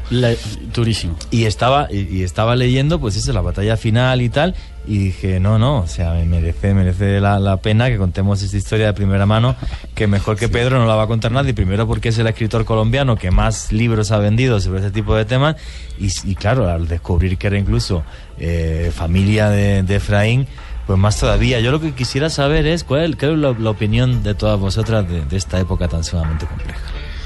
Para mí, yo creo que una época dolorosa de Colombia, donde todos éramos hermanos, y sin embargo eso fue una especie de, yo digo que de enfrentamiento sangriento hasta entre las familias. El odio reinó por 2 colores, azul y rojo. Entonces, pero claro, hacer una línea ahora entre el bien y el mal es muy complejo, porque yo, que no conozco nada de esa historia de Colombia, no nos engañemos, cuando Pedro me estaba contando esto, ¿no? Y luego, si queréis, comento un segundo lo que es la violencia patológica y lo que no lo es, ¿no? Para que lo tengamos claro. Pues claro, en este caso es que el ambiente de violencia era tal que había personas, y no sé si me equivoco, pero es la opinión que tengo ahora mismo por lo que he escuchado, y es que había personas que el ambiente de violencia era tal que te acababas implicando en la violencia, te guste o no, porque este señor empieza simplemente porque hace un contrabando de municiones y otro que contrabandeaba más que él, coge y lo quiere meter en la cárcel. Se acaba yendo al monte, le matan a su familia y a partir de ahí, claro, enloquece. ¿Cómo no vas a enloquecer? No, todo el mundo me imagino que tenía que escoger un bando. No, y además era horrible porque en esa época sí habían armas de fuego, por supuesto, pero utilizaban mucho lo que llamamos nosotros en la costa el machete o la rula, ¿no? Sí, la rula. Entonces las muertes eran horrorosas. Te digo algo que es horrible que van a escuchar. Era en una de las masacres tiraban los niños y los dejaban caer encima de los machetes. Uy, ¿en la costa? No, acá, lo que fue pero eso hicieron. Eso fue una de las masacres de Sangre Negra. Horrible. Hay tantos episodios terribles, ¿sí?, que realmente lo enferman a uno. Sí, no, o sea, es que claro, lo que estaba comentando Candy, o sea, hay una violencia que es patológica, que no se me va a dar tiempo a contarlo ahora, porque quedan 3 minutos para que entre el informativo. Voy a intentar resumirlo mucho. Vamos a ver, una violencia, ¿qué violencia es patológica de la que no lo es? Muy sencillo. La violencia, aunque parezca mentira esto, incluso el asesinato y el crimen, tienen un límite dentro de lo que no es enfermedad mental. Me explico. O sea, yo cojo, me da un calentón, tal, me insultan, tal, veo que van a matar a mi mujer o que va a pasar cualquier cosa y agarro un cuchillo y le pego al tío 3 cuchilladas o le pego 2 tiros. ¿Eso es patológico? No. ¿Está bien? No, sí. No es moralmente correcto, pero puede suceder. Es una reacción y yo estoy preparado efectivamente para hacer eso. La guerra tribal, porque la guerra nuestra es un invento de hace 5.500 años, que lo inventan los sumerios, los egipcios. Antes a la guerra iban todos, no había un rey que como el rey mío, el de España, y dicen vamos a la guerra, pero él se queda en el palacio. Así me voy a la guerra también yo. La guerra tribal, que es la base de la violencia humana, efectivamente es cuando todos vamos a la guerra porque todos estamos en peligro, macho, y hay que mojarse, no hay otra. Ahora, cuando tú ves, por ejemplo, antes estaba leyendo algo de Jacinto Cruz Usma, ¿no? Y luego si queréis, otro día, ¿no? Y no da tiempo, pero otro día desde aquí ya le digo a Pedro que me encantaría que viniese a Pedro Calavera a contarnos esto. Cuando tú coges a un tipo, por ejemplo, lo que hacía Jacinto Cruz Usma, le abres la garganta y le sacas por ahí la lengua a través de la tráquea, que por cierto, no sé si sabéis que fuera del país se conoce como la corbata colombiana. Sí. Fuera del país, en Europa, se le conoce como la corbata colombiana. ¿Que lo hacen los narcotraficantes en la actualidad? Lo hacían para la gente que son chivatos, sí. Por eso se le conoce como la corbata colombiana. Cuando tú tienes vamos a ver, cuando tú eres capaz, por ejemplo, de mutilar a una persona viva para torturarle, eres capaz de llegar a hacerle esto que es abrirle la garganta para sacarle la tráquea. O sea, ahí tú denotas una ausencia de capacidad para emocionarte. Eso se llama psicopatía.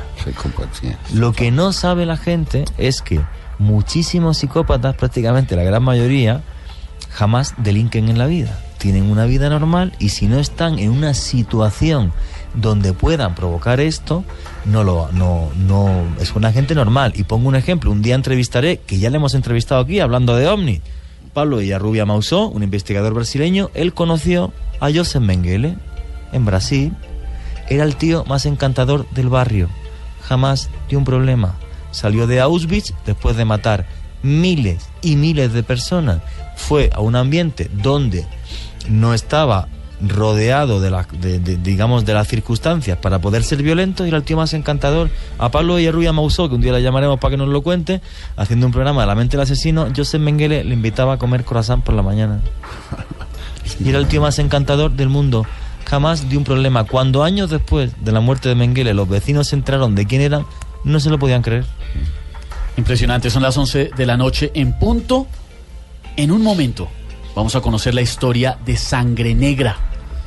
Vamos a conocer también sus opiniones a través de @Luna BLU Radio, porque este tema que toca fibras sensibles de nuestra patria, por supuesto, también tiene muchas anécdotas y muchos ya nos están contando algunas de sus familias. Y vamos a compartirlas con ustedes en una noche en la que intentamos entender la violencia que ha sufrido nuestro país, el dolor, la sangre, la mentalidad de asesinos, de bandoleros, los orígenes de la violencia de Colombia.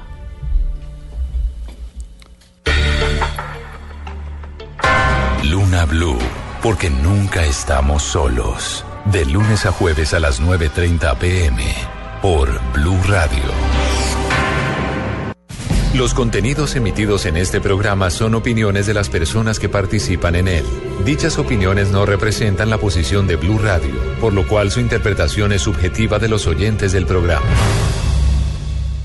El hombre camina por un mundo repleto de misterios. En este mundo se producen acontecimientos desconcertantes. Extraños seres aparecen hace miles de años en pinturas rupestres. Sorprendente imagen muestra incluso un aparato brillante que se mueve en el cielo. Enormes ciudades subterráneas de arquitectos desconocidos como las que hay en Oriente Medio. Ya en tierra le ordenaron que nunca dijera nada sobre lo que había visto. Un sinfín de pruebas que hacen que nuestra vida se convierta en un viaje hacia lo desconocido. Fantasmagórica de un espíritu mirando su propio cadáver.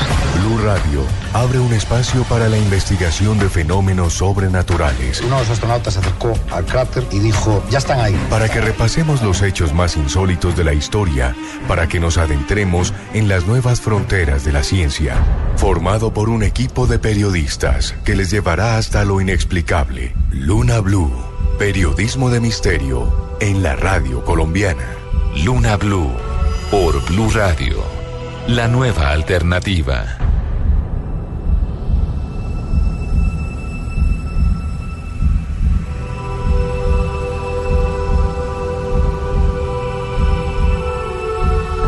En Colombia son las 11 de la noche y 10 minutos. Continuamos en Luna BLU, periodismo de misterio en la radio colombiana. El tema de esta noche no es para nada fácil. Toca fibras muy sensibles en nuestro país. Estamos hablando de historia de hace décadas, pero de esa historia que abrió la puerta para lo que vivimos hoy en día y que intentamos en este momento especialmente cerrarla. Intentamos desesperadamente cerrar ese capítulo que inició con algo que se llamó simple y sencillamente la violencia. Así se llamó ese periodo de la historia de nuestro país, marcado por la sangre, por el terror, por el dolor, por la diferencia de clases, por la miseria, por una cantidad de factores que hemos venido analizando esta noche con Pedro Claver Telles, experto en estos temas, investigador, periodista y además que ha vivido de primera mano esto de lo que hemos hablado esta noche. Muchos blunáticos a esta hora ya están participando del debate que hemos realizado, más que debate, de la conversación en la que intentamos entender la mente de estos bandoleros, de estos asesinos, qué había detrás, un contexto histórico, social, familiar, entender eso que también es un misterio. Nos cuentan a través de redes sociales incluso experiencias que han tenido algunos de nuestros oyentes que contaremos en un momento, porque antes de eso queremos conocer, ya para ir cerrando el tema, qué otros casos de bandoleros colombianos, Pedro, hay relacionados con este tema de la psicopatología. Sí, realmente aquí la clave es, o sea, lo que está claro es que es una época tan tremendamente violenta que claro, se acaba arrastrando la violencia hasta el que no es violento. Está más claro que el agua. Si te levantas un día y eres el tío más pacífico del mundo y has matado a tu padre y a tu hermano, en un angelito no te vas a convertir. Eso está más claro que el agua. Lo único es, hay algunos otros casos de bandoleros colombianos que sí denotan psicopatía, como por ejemplo, que parece que está claro, del que otro día haremos un programa, es el caso de Jacinto Cruz Uzma, ¿no? El Sangre Negra. Yo creo que sí, evidentemente es un fenómeno tan complejo, mire. Vea, le cuento por encimita el caso de Sangre Negra, ¿sí? Sangre Negra tenía un hermano que se llamaba Felipe. Felipe era un borrachín, un campesino, trabajador, ¿sí? Que estuvo al servicio de un terrateniente de la región del norte del valle, una región supremamente conservadora, y él vivía amargado porque era señalado permanentemente por ser el hermano de Sangre Negra. Eso lo volvió un alcohólico, un tipo que bebía todos los días para tratar de olvidar y de evadirse de ahogar en la bebida lo que él consideraba una deshonra, porque él realmente era un campesino trabajador, ¿no? Pero cayó de una manera, es decir, el caso de Felipe Cruz es tan aberrante también, porque vende a su hermano por un préstamo a la Caja Agraria. Sí. Por 20.000 pesos. Por 20.000 pesos. Y lo terrible es que Sangre Negra sabe, ¿sí? Y sin embargo va. Y estuvo a punto de matar a su hermano. ¿Y no lo hizo? No lo hizo porque de milagro, digamos, ¿sí? Y porque estaba ya en unas condiciones. Él había sido herido, se estaba recuperando. Supongo que esos días que estuvo allá en busca de su hermano para matarlo, ¿cierto? Fueron supremamente difíciles. Él entra en un estado tal de confusión y de odio que ya no hallaba qué hacer. Sí, ya es la locura. Y a eso se le suma el hecho de que el militar que lo combate y lo persigue y todo, estaba casado con una mujer que él había violado. Sí. ¿Sí me entiende? Del alcalde del pueblo, era un militar. Pero hay una cosa, una vez se pone a pensar que tenía algún sentimiento, porque mire que él va al pueblo, porque el párroco del Cairo, el padre Fernández, lo iba a reconciliar con el hermano, y es cuando el hermano lo traiciona. O sea, es una historia de traiciones y de violencia. Pero le quedaba algo de sentimiento por su hermano. Sí, eso es extraño. En un psicópata no lo son unos episodios que a mí como escritor, digamos, más que como investigador social, me conmueven, me marcan, ¿sí? Claro. Porque ahí yo veo, mire, el libro sobre Sangre Negra, se llama La Hora de los Traidores, es una suma impresionante de traiciones, de allí, de allá, ¿sí? Es una historia que me salió, inclusive, y es el libro que más rápidamente he escrito, pero porque lo trabajé mentalmente y lo supe trabajar de una manera utilizando las técnicas de la novela negra, de la novela policíaca, ¿sí? Y el tema se prestaba para eso, ¿sí? Pero el libro que estuvo a punto de matarme fue el de Efraín. Es decir, yo escribí finalmente un breve ensayo que se titula La última víctima de Efraín González. Soy yo. Qué bueno. Porque es impresionante el trabajo que me costó. Yo sí quiero ya para cerrar el tema y hacer una ronda en la que hablemos todos. Y bueno, yo, y esto no sé si va a ser polémico o no sé si alguna vez le habéis preguntado a un extranjero cómo ve Colombia, o cómo siente Colombia, o qué sucede cuando llegas aquí, ¿no? Claro, yo recuerdo cuando llegué aquí que me dijo un amigo mío de Medellín, me dijo: vas a alucinar con este país si vives aquí, porque aquí está la gente más buena del mundo y los más hijos de P. No voy a acabar la frase. Y es verdad, o sea, sí. Este es un país tan bipolar y tan de contraste que te abruma. Luego otra cosa, ¿no?, que está también en cierta medida en la base de la violencia, lo comenté el otro día en una entrevista que me hicieron en televisión, ¿no? Porque es verdad. Tú llegas aquí como europeo y lo primero que te aterra es que te dicen: ¿tú en qué estrato vives? Y yo, ¿que esto qué del estrato, esto qué es? O sea, me lo explican o algo y tal. Y entonces me pasó una vez una cosa muy curiosa. Yo fui a llevar a que me arreglasen un traje en una zona muy de estrato 6 ahí en el Virrey, ¿no? Entonces pues yo llegué y pues, me puse el traje y tal y no sé qué, y tenía otro traje más. Entonces llegó una señora hablándole en inglés a los niños, colombianísima, de inglés a nada, muy de super mega colegio bilingüe bogotano.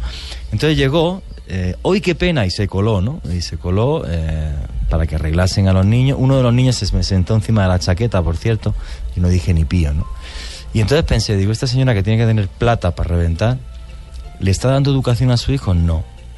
Les está dando una formación académica. La educación es una cosa muy diferente, tremendamente distinta. Y entonces, claro, a mí eso me pasa en mi país y le digo a la señora, aunque sea la hija del rey, se va usted a la M y no pasa nada. Aquí dije yo que me meteré en problemas, pero es lo que se merecía, ¿no? Y entonces, claro, ese tipo de cosas que parecen sutiles, en el fondo están en la base de tanta violencia. No respetarnos unos a otros, los estratos, las clases, el tal, no sé qué. ¿Qué clases tiene que haberlas en todos lados? Es normal que haya clases, historias, y gente que gana más y gente que gana menos, ¿no? Pero sin llegar quizás al caso de este país. Esta es mi reflexión después de escuchar, y muchísimas gracias por estar con nosotros, a Pedro Clavertelles. No sé qué opináis vosotros sobre esta historia y esta época, ¿no? Yo coincido con lo que dices, Juan G., y es precisamente eso. Somos un país que a través de su historia se ha ido de violencia en violencia. Y hemos evolucionado, entre comillas, pero para pasar de una violencia más cruel a otra con otros antecedentes y así sucesivamente. Y siempre hemos estado en un periodo violento. Y eso lo reflejamos en nosotros mismos, en nuestra sociedad. Yo te digo una cosa, ¿no? Y esto es un programa de misterio, esto es otro tema, me da igual porque me parece que es interesante para todo el mundo, ¿no? Mi país, España, hace 40 años era, con perdón, una mierda. Yo no te voy a decir que he visto a la gente pasar hambre, pero casi. Yo soy de las zonas más pobres de mi país, que es ciertas comarcas de Granada, ¿no? No de la más pobre, que sería la de Baza Guadix, pero sí de una zona que era tremendamente pobre, que era la Alpujarra. Tremendísimamente pobre. ¿Sabéis cómo se cura todo eso? Con educación. Que vaya todo el mundo a la escuela, que vaya todo el mundo a la universidad, que aprendan, que lean, que... Así. Igualdad de condiciones. Y así, o sea, ¿no? Y el que no tiene plata, pues en una universidad pública en condiciones. Claro. De forma de que por muy poquito dinero, y por eso se pagan impuestos, por muy poquito dinero todo el mundo tenga derecho a la educación y todo el mundo se forme. Y es curioso que mi país, que está en un proceso de involución social total y absoluto, es por el descuido que ha habido en la educación. Esto clarísimo, pero súper claro, vamos. O sea, tú te vas a Alemania, que tienen diamantes o petróleo, ¿no? Cerebro. Un problema grandísimo en este momento que hablamos tanto del posconflicto y de lo que viene si logramos esa anhelada paz. Es realmente lo que estamos diciendo esta noche. El tema de clases, la separación tan brutal, tan violenta que se vive no solamente aquí en el centro del país, en todas las regiones de Colombia, es una diferenciación agresiva entre los que tienen y los que no tienen, tan agresiva como lo que usted vivió, que es una anécdota aquí en el mejor lugar de la ciudad de Bogotá, pero que se vive en todos los rincones de Colombia.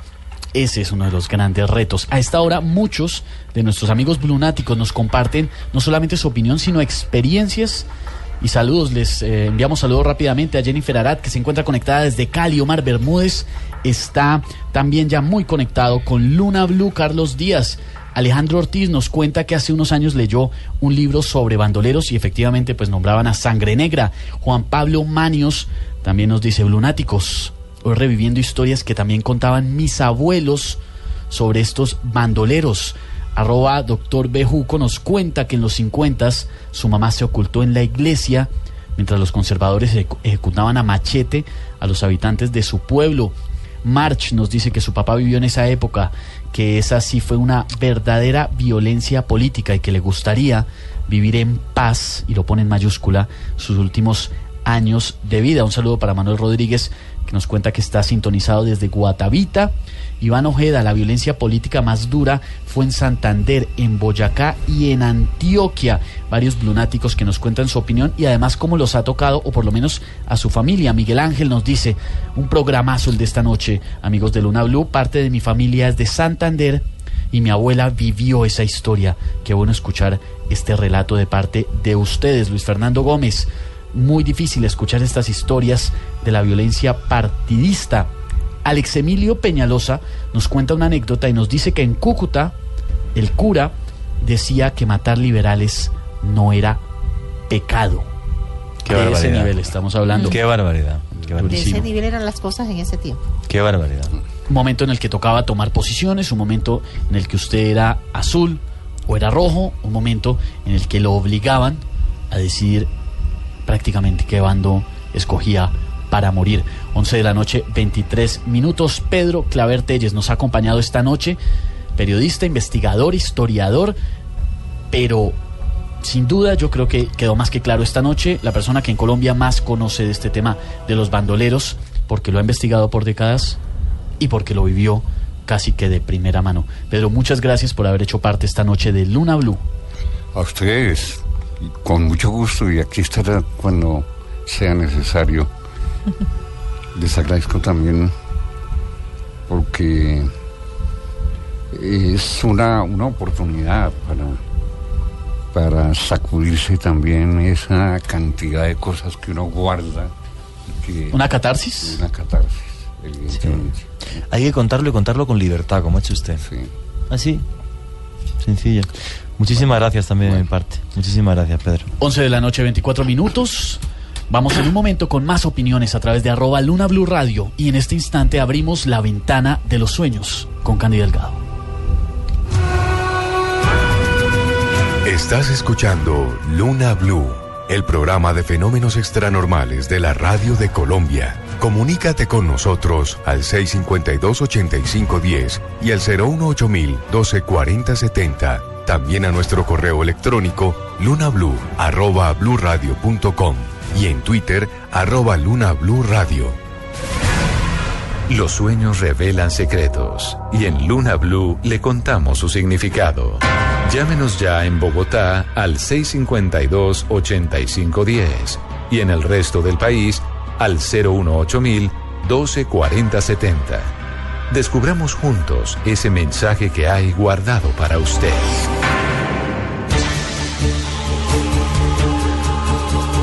11:25 y continuamos en Luna Blue. En este momento abriendo la ventana de los sueños con Candy Delgado. Nos escribe Lady. Estoy preocupada por un sueño que tuve. Me soñé con una rata encima de un excremento. Estamos pasando por una situación un poco dura económicamente.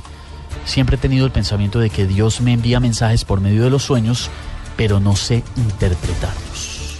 Bueno, Lady, no tienes que decirlo. La situación se ve horrible, pero más porque permitiste que una persona abusara de la confianza de ustedes, que esa persona que está representada en una rata de verdad les hubiese quitado lo que es la estabilidad económica. Yo creo que es el momento de levantarse, dar la batalla y empezar de cero, sin miedo. Siempre hay algo que hacer. Y lo importante de empezar de cero es que uno ya no tiene que ir para atrás, solo hacia adelante. Nuestras líneas abiertas en la ciudad de Bogotá, 652-8510, y en todo el país, la línea gratuita nacional 018-124070. Nos preguntaban hace un momento también cómo comunicarse desde un celular, muy sencillo, 031-652-8510. Vamos para Bucaramanga, donde hay blunáticos a esta hora que quieren conocer el significado de su sueño. Buenas noches. Buenas noches. Cuéntame tu sueño. Mire, hace algunos días soñé que, yo no podía dormir porque tenía mucho dolor en el brazo izquierdo. Yo me levanté y en la cocina estaba mi mamá. Mi mamá me empezó a hablar, me preguntó qué tenía, y yo le comenté que no podía dormir. Le dije que tenía mucho dolor en el pecho. Salimos para el comedor y en el comedor nos encontramos con mi papá y mi hermana. Estando ahí en el comedor, yo sentía la presencia de alguien que se acercaba hacia mí. Inicialmente no me daba miedo, pero posteriormente sí. Mi mamá me puso la mano en la cabeza y empezó a orarme y me decía, no dejes de llorar, no dejes de llorar. Yo me desvanecía y ella me levantaba. Cuando al rato se fue esa presencia, mi mamá me miró y me dijo, olía muy feo. No sé qué sería, pero olía muy feo. Cuando vuelva a aparecérsele, pregúntele qué tiene y qué quiere. En ese mismo sueño, yo salí hacia el patio porque mi mamá pasó al patio a lavar algo. Cuando por una ventana que hay en el patio se asomó alguien, me miró. Y entonces en esa mi mamá me dijo, usted ya sabe qué tiene que hacer. Y mi mamá se entró. Entonces yo le pregunté que quién era. Él me dio un nombre, me dijo que se llamaba Omar. Yo le dije, ¿qué quiere? Y él me dijo, es que a mí me la recomendaron a usted. La recomendaron mucho. Entonces yo salí otra vez hacia el comedor, que estaba mi papá, y esa persona era a tocarme y como a sentirme como si yo fuera algo extraño para él. A mí me fastidiaba sentirlo, saber que yo lo que le decía era aléjese de mí, no quiero sentirlo. Bueno, entonces, te voy a decir, estás, como te das cuenta, rodeada de toda tu familia. Yo te voy a decir que estoy sintiendo, hay un problema que no se lo has contado a nadie, Y eso inclusive, aunque estés dormida, te dan ataques de pánico. Eso de ahí el dolor izquierdo, del brazo izquierdo, el que no puedas respirar. Ahora, el que tu mamá te diga que ores, inclusive en el sueño, pues así es. Pero yo creo que lo principal para que esa pesadilla no vuelva a regresar es hablar con alguien de lo que estás guardando, de ese secreto, y sé que te vas a tranquilizar inmediatamente, que te vas a llenar de paz y que no vas a sentir a nadie, porque ya les he explicado que muchas veces las energías se acercan, algunos porque son familiares que quieren ayudar y otros porque se sienten muy bien sabiendo que hay una persona que está actuando indebidamente. Gracias por tu llamada. Más blunáticos a esta hora conectados desde la ciudad de Cali. Buenas noches. Aló, buenas noches. Cuéntame tu sueño. Bueno, yo soñé que mi hija mayor, tiene 26 años, iba en un grupo de amigas para un teatro y que ella iba a hacer una presentación que tenía que subir a una parte muy alta y nosotros nos íbamos después porque ella tenía que ir primero. Cuando nosotros íbamos llegando al teatro, ya ella había iniciado la presentación y yo vi un grupo de personas, entre ellos primos y algunos conocidos, amigos, que estaban llorando y venían hacia mí y me decían que mi hija se había muerto porque se había caído de la altura. Entonces yo salí desesperada corriendo hacia el teatro y cuando llegué al salón, todas las que iban a hacer la presentación con ella estaban tapadas con sábanas. Mi hija no estaba tapada, pero estaba tirada en el suelo, estaba muerta. Y yo corrí hacia ella y gritaba desesperada, pero en el sueño estaba horrible. Pensé claro, estaba que era sufriendo. Realidad. Sí. ¿Ah? Estaba sufriendo y te despertaste. Sí, lo estaba viviendo como si fuera en realidad. Y pues que yo gritaba y le decía, hija, ¿por qué te fuiste? Y entonces en ese momentico ella dice que abrió un ojo y me dijo, porque tú lloras mucho. Bueno, te quiero decir lo que está pasando, en verdad. O sea, a veces los padres queremos vivir lo que no pudimos ser a través de nuestros hijos. Entonces tú siempre estás presionando a tu hija a que siga haciendo cosas, a que ascienda más, y pues no la has dejado vivir tal como ella quiere. Entonces no es que te están hablando aquí de que es que ella se va a morir o algo, sino que le estás matando el espíritu, lo que ella quiere ser. Sí, todo el mundo quiere que sus hijos sean mejores que uno, pero lo importante es que ellos hagan lo que quieran hacer en el sentido de elegir su vida, su futuro, su carrera, y que se destaquen en lo que ellos quieren, no en lo que los papás desean que hagan. Gracias por tu llamada. Más blunáticos a esta hora conectados con nosotros. Quieren conocer ese significado que hay oculto en sus sueños aquí en la ciudad de Bogotá. Buenas noches. Buenas noches. Cuéntame tu sueño. Gracias, Candy. Anoche soñé que tenía una como rasquiñita en la cabeza y me empezaba yo a rascar y de pronto sentía una cosita y cogía y era un piojito verde. Luego cogí otro y otro. Recuerdo que en el sueño cogí 3, pero en el sueño yo pensaba que tenía la cabeza pues con muchos piojitos, pero de un verde como de los piojitos de las matas. Sí, claro. Pero tal vez más vívido el color. Bellísimos. Bueno, ese fue. Bueno, la gente dirá, qué sueño tan extraño. Lo importante aquí es esto. Tienes muy buenas ideas y muchas esperanzas de cristalizarla, pero en verdad tú misma las acabas, las exterminas. No quieres muchas veces aceptar que tienes una oportunidad. Ojalá que esta vez no pierdas esa esperanza, que es el color verde ahí de los bichitos. Gracias por la llamada. Nos vamos ahora para Medellín, la capital de la eterna primavera. También hay blunáticos conectados con nosotros. Un abrazo grande para todos y quieren conocer ese significado oculto en su sueño. Buenas noches. Gracias, buenas noches, señora Candy. Cuénteme su sueño. Mi nombre es Pablo y mi sueño fue de hace unos días. Sí. Fue un sueño muy extraño, yo lo llamaría una pesadilla. Yo me encontraba como en una especie de alcoba muy encerrada, grande, pero como en cabinas, esas ahí salían unas máquinas como taladros, como cuchillas que cortaban figuras humanas, o sea, cabezas, troncos, brazos, y a la vez esas cuchillas trataban de atacarme a mí, pero yo les esquivaba. Lo extraño es que yo preguntaba, ¿pero por qué? ¿Y por qué esto? Y de pronto alguien me respondía que pues yo preguntaba como ¿para qué era eso? Y entonces me decían que eso era para hacer perfumes. Y lo más extraño era que yo sentía una fragancia bastante agradable, muy olorosa y muy agradable. Esa fue mi pesadilla. Bueno, sí, es una pesadilla, te voy a explicar porque tú sabes que te asustó. Es un mensaje de advertencia. Y cómo pueden decir, por ejemplo, las imágenes de máquinas destrozando cuerpos humanos y un perfume especial. Aquí no estamos hablando de destrozar cuerpos, estamos hablando de destrozar familia, de destrozar hogar. El perfume, generalmente asociamos perfumes a mujer, a tentación. Entonces de eso te está hablando la pesadilla. Si quieres evitar que todo se destruya a tu alrededor, pues apártate de esas tentaciones o aventuras, como le quieren llamar los señores, porque siempre terminan mal. Gracias por tu llamada. Más oyentes, más blunáticos a esta hora aquí en la ciudad de Bogotá. Buenas noches. Buenas noches, señora Candy. Cuéntame tu sueño. Iván, cuéntame tu sueño. Bueno, le cuento lo siguiente.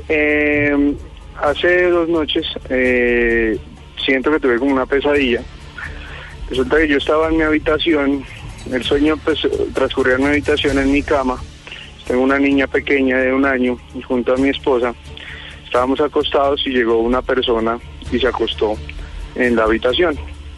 Esa persona empezó a grabarnos con el celular y luego de un rato me mostró el video dentro del sueño diciendo: mire esto que apareció, córralo al minuto 4:44.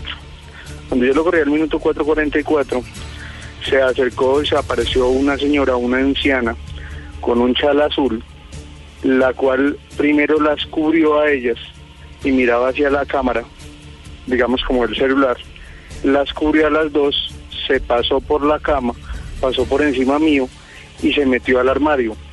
Eso digamos que yo no lo veía en el sueño, lo vi fue en el celular.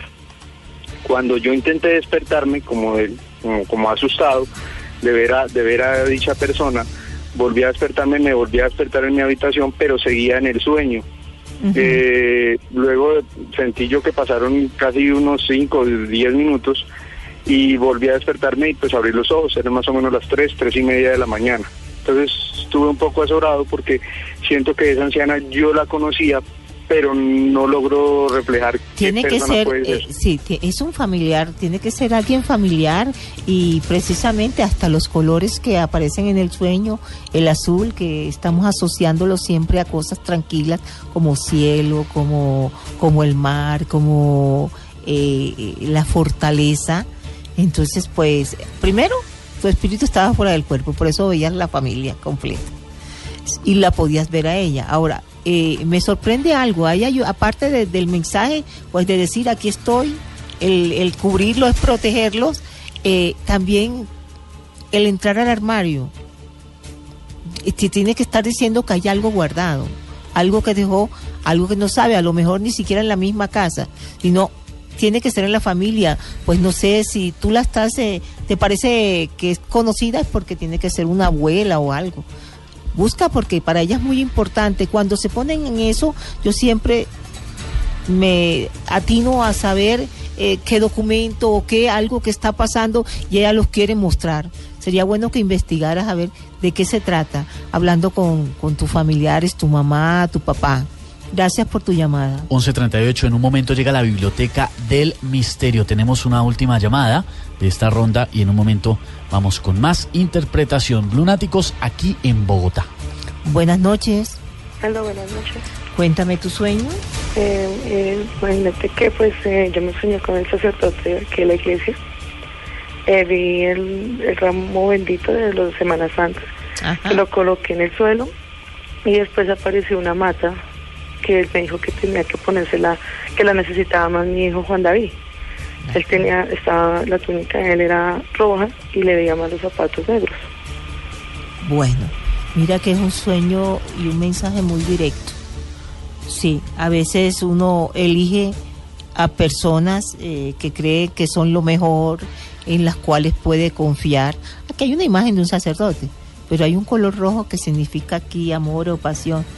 Y lo más importante del mensaje, lo primero es tu hijo. Siembra para tu hijo. Después estarás pendiente a ver si vale la pena seguir con la pareja o no. Pero acá lo primero es el hijo. Gracias por la llamada. Llega la Biblioteca del Misterio con Juan Jesús Vallejo, el espacio para entender y conocer esos documentos, libros necesarios para tener en esa biblioteca de los que nos apasiona el tema del misterio. Estás escuchando Luna BLU, el programa de fenómenos extranormales de la radio de Colombia. Comunícate con nosotros al 652-8510 y al 018-124070. También a nuestro correo electrónico lunablu@bluradio.com y en Twitter @lunablueradio. Novelas que nos transportan a épocas donde existían los vampiros, libros que nos hablan de los poderes de la mente, obras que investigan la realidad de lo inexplicable, la Biblioteca del Misterio. Conozca en esta sección los libros que usted debe tener para convertirse en un investigador de lo desconocido. La Biblioteca del Misterio en Luna BLU, el programa de misterio de la radio colombiana. Qué compleja y qué fascinante es la historia. La verdad que a mí me apasiona, pero es que es tan difícil poner la línea entre lo que está bien y lo que está mal. ¿Cuánto discutimos sobre historia? ¿Cuánto se va a seguir discutiendo? Me viene a la mente una historia que voy a intentar contarla en 2 minutos. Se llamaba Temujin Yesugái, que significa forjador de hierro y acero. De niño lo hicieron esclavo. A los 13 años fue a beber agua y le reventó la cabeza al soldado que estaba con él. Se crió en la estepa, cazando zorros, lobos, comiendo cosas inmundas, hasta que se casó con una princesa. Reunió un pequeño ejército, muy pequeñito, y empezó a ganar batalla tras batalla, tras batalla, tras batalla, tras batalla. Y digo esto porque un hombre solo creó el mayor imperio que jamás haya conocido la historia. Bueno, luego su nieto lo amplió unos cuantos kilómetros más, pero lo tenía ya hecho. Jamás un hombre solo conquistó tantísimo territorio. La última tribu de los mongoles, que fue la que le hizo esclavo, la que mató a su padre, los sirvió vivos a todos, hombres, mujeres y niños. Su secreto, ejércitos enormes, donde por cada hombre iban 5 caballos. Dicen que las polvaredas que se montaban cuando iba por las estepas se veían a cientos de kilómetros de distancia. Le da igual, siempre ganaba. Creó una técnica de batalla única y os va a parecer hasta ridícula. Cuando las armaduras pesaban un montón, él creó una armadura que era de piel de caballo curtida con pis de caballo. No pesaban. Entonces pesaban mucho menos que sus enemigos cuando iban al ataque. Temujin Yesugái pasó a la historia con el nombre de Genghis Khan, que significa rey de reyes, jefe de jefes, el hombre más temido, odiado y para muchos venerado de hace muchos siglos. El hombre del que desciende el 0,5% de la población de Asia, por cierto, porque violaba a todo el mundo, no porque fuera un padre cariñoso, efectivamente. Dijo una frase terrible, no la recuerdo exactamente ahora, como nada me gusta más cuando me voy de una aldea después de haber matado a mis enemigos, violado a sus mujeres y ver cómo están ardiendo las casas. Sí, era un angelito, una cosa... Una belleza, ¿no? Sí, bueno, pero... claro, este tipo de cosas que es curioso, que es a lo que me dedicaba en mi país y que en este programa, que en el fondo lo dirijo, yo nunca cuento. Algún día vamos a hacer curiosidades de la historia, vamos a coger alguna de esas historias. Bueno, era listísimo Genghis Khan, súper listo. Cuando llegó a las murallas de China y dijo, ahí va, ¿Y esto cómo? Yo vengo de conquistar toda la estepa, conquistar Mongolia, medio Asia, el norte de la India, pero nunca he luchado contra castillos y fortalezas así. Entonces mandó unos emisarios hasta Samarcanda, hasta el actual Uzbekistán. Y el rey de Samarcanda se asustó tanto cuando los vio que los mandó matar. Entonces, cuando se enteró Gengis Khan que los habían matado, recorrió toda Asia, llegó a Samarcanda, cogió al rey de Samarcanda y lo mató delante de todo el mundo, echándole plata hervida en la boca y en los ojos. Entonces, por eso llegó el imperio mongol, por eso llegó desde China hasta Turquía, hasta las puertas de Europa. Claro, que es la famosa epopeya de Marco Polo. Por cierto, recomiendo a la gente que vean en Netflix la serie Marco Polo, es buenísima. Por esa estupidez conquistó medio mundo. Si no, él iba a China, no quería ir le pillaba lejísimo, si tenía un imperio demasiado grande. Lo hizo por despecho, como diciendo, no, o sea, lo que no puedo permitir es que yo le mande emisarios, que además iban en son de paz, y coge al idiota y los mande. Y cogió, y ya que estaba allí, dijo, bueno, ya que me pongo, pues Uzbekistán, tal, hasta Turquía se volvió. ¿Se imaginaron? Qué historia tan fascinante. Estaba contando esto y aparecen muchas historias más, no contadas así. El libro vamos a ver. Es la primera vez que voy a hablar de un libro bien y mal. En el sentido de que lo he ojeado y efectivamente tiene temas muy interesantes. Los mongoles no lo cuentan así. Las cruzadas, por ejemplo. Un día os contaré aquí la historia de Saladino, Salah ad-Din al-Yusuf. Estuve en su tumba en Damasco. O sea, hay historias que recoge medianamente bien y otras hay que leerlo con ojo crítico. Es que la historia es así de compleja. O sea, lo estaba ojeando, se llama 50 historias del mundo, 50 cosas que hay que saber sobre la historia del mundo. Ahora fuera de micrófono le pregunto cuántas le gustaron y cuántas no. No, lo voy a decir porque lo estaba ojeando. Por cierto, la gente de Planeta, a ver si me lo enviáis, que ya os vale, que os estoy haciendo publicidad. Y ya no me corto. Entonces, vamos a ver. Me dio la risa. No, estaba leyendo el capítulo. Un abrazo grande para ellos.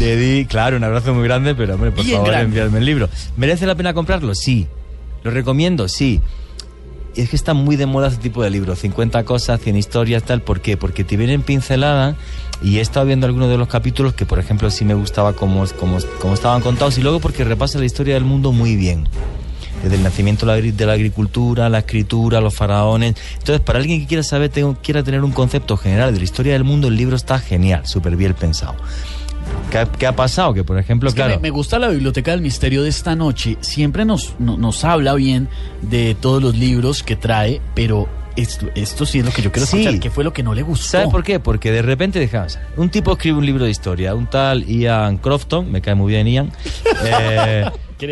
pero claro, o sea, vamos a ver. Si yo hiciera un libro como este, que lo podría hacer sin ningún problema, de curiosidades del mundo, no de la historia del mundo, que es por los historiadores, ¿cómo se le ocurre al tipo meter el conflicto árabe-israelí para matarlo? Ian, lo siento mucho, para matarte, tío. O sea, para matarte, porque además he empezado a leerlo y me parece ridículo. O sea, lo digo así de claro. O sea, vamos a ver. Analizar una cosa como el conflicto árabe-israelí en 2 folios, Ian, eres tonto. Me imaginé que ibas a decir para matarte. Es que como él dijo concepto general, y dije, está tan resumida cada cosa que uno... Claro, pero muchos pueden considerar ofensivo. Es que, vamos a ver, yo te puedo contar la historia de las cruzadas en 2 folios, como aparece aquí en el libro, la historia de los mongoles, pero el conflicto palestino-israelí, para matarlo. No, es que es imposible. ¿De cuándo viene eso? Un día vamos a hacer un programa de misterios de Israel y os voy a comentar toda la historia de Israel y de dónde viene el conflicto. ¿De dónde empezó el problema? Claro, es que el problema empieza hace 2000 años. Y este señor, o sea, primero no sé por qué utiliza ese tema, que ya te digo, para matarlo. Y luego, claro. ¿Para qué se mete en eso, no? Habiendo tanto tema. ¿Para qué se mete en eso? Porque lo cuentes como lo cuentes, te van a criticar. Yo un día no saben qué manos, yo un día de qué director español caiga el libro. Claro, entonces llegan a uno. O sea, lo recomiendo, sí, Ian, para matarte. ¿Vale? No lean el capítulo del no, conflicto. Que lo lean. Leanlo para que lo lean. Para que empaten. Claro, yo un día os voy a pues claro, yo lo he vivido tanto en mis carnes porque he estado tantas veces allí y tengo amigos israelíes y tengo amigos judíos y tengo amigos palestinos. Eso da para varios programas. Sí, yo un día lo voy a contar como lo veo. Yo lo conté un día en una conferencia, hubo una señora que se levantó, el resto se quedó escuchándolo. Yo un día os lo voy a contar, ¿vale? ¿Cómo lo veo yo? La esposa de Ian. Y además, y la esposa de Adrián tiene que estar contentísima conmigo si escucha el programa. Pero yo un día lo voy a contar desde el punto de vista histórico, lo que es, y luego cada uno me han dicho pro israelí o pro, digo, no soy pro nadie, soy pro que se lleven bien. Pero tienen que convivir en el mismo territorio. Es que es así, no les cabe otra. Pero bueno, un día lo contaré. Entonces, el libro recomendadísimo. Amigas de Planeta, por favor, envíenmelo, que este es el de Felipe Zuleta. Y, sí, que nos lo prestó muy amablemente. Y recomendado, sí, porque da una visión general de la historia del mundo maravillosa. Pero hay ciertos temas con los que hay que tener cuidado porque son tremendamente polémicos. Es lo que pasa esta noche con los bandoleros, ¿no? O sea, es que es tan complicado. Es que es muy complicado, muy complicado. De nuevo el nombre. 50 cosas que hay que saber sobre historia del mundo, léanselo. Me he estado leyendo algunos trozos y me parece además el tipo escribe bien. Va buscando en recuadros curiosidades, que eso me gusta porque hace que la lectura sea mucho más amena. Léanse el capítulo del conflicto. Tiene una cronología abajo como interesante, ¿no? Está bien hecho. Está muy bien hecho. ¿Quién barra el capítulo que no le gustó? ¿Qué? Que pues, qué lástima. ¿Quién barra decimos en Colombia como qué lástima? No, es simplemente porque lo he visto y como, ¿sabéis lo que sucede? Es como si yo en mi país hubiera hecho hoy, esta noche, un programa de radio sobre bandoleros en Colombia. Sí. Y todos fueran españoles. ¿Qué sería el programa? Una caca. No, o analizando el conflicto interno colombiano en una paginita. O sea, entonces cuando veo a los teóricos que empiezan a decirme, no, porque no sé qué, digo, ¿tú has estado en la zona? Digo yo 20 veces. Con todas las facciones, que yo he estado con directivos de Hezbollah. No te dirás que he estado allí con cualquiera y tal, no. Hezbollah, chiitas, terroristas, hasta aquí. Y he estado en la sede general de Hezbollah, en Líbano, en Beirut, que luego la trituraron, por cierto, en un bombardeo. Entonces, claro, es tan complejo y hiere tantas sensibilidades y es tan difícil. O sea, un día hablaremos de eso y hablaremos también en conflicto de Siria, por ejemplo, además. Que no es nada fácil. Que no es nada fácil. De manejar. 11 de la noche, 51 minutos. 50 cosas que hay que saber sobre historia del mundo, de Ian Crofton. Es el recomendado de la Biblioteca del Misterio de Juan G. Vallejo, no. Por hoy será la Biblioteca del Misterio de Felipe Zuleta, que nos prestó el libro.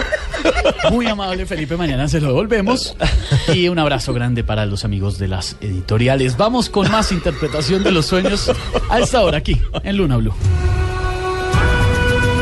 Estás escuchando Luna BLU, el programa de fenómenos extranormales de la radio de Colombia. Comunícate con nosotros al 652-8510 y al 018-124070. También a nuestro correo electrónico lunablu@bluradio.com y en Twitter @LunaBluRadio.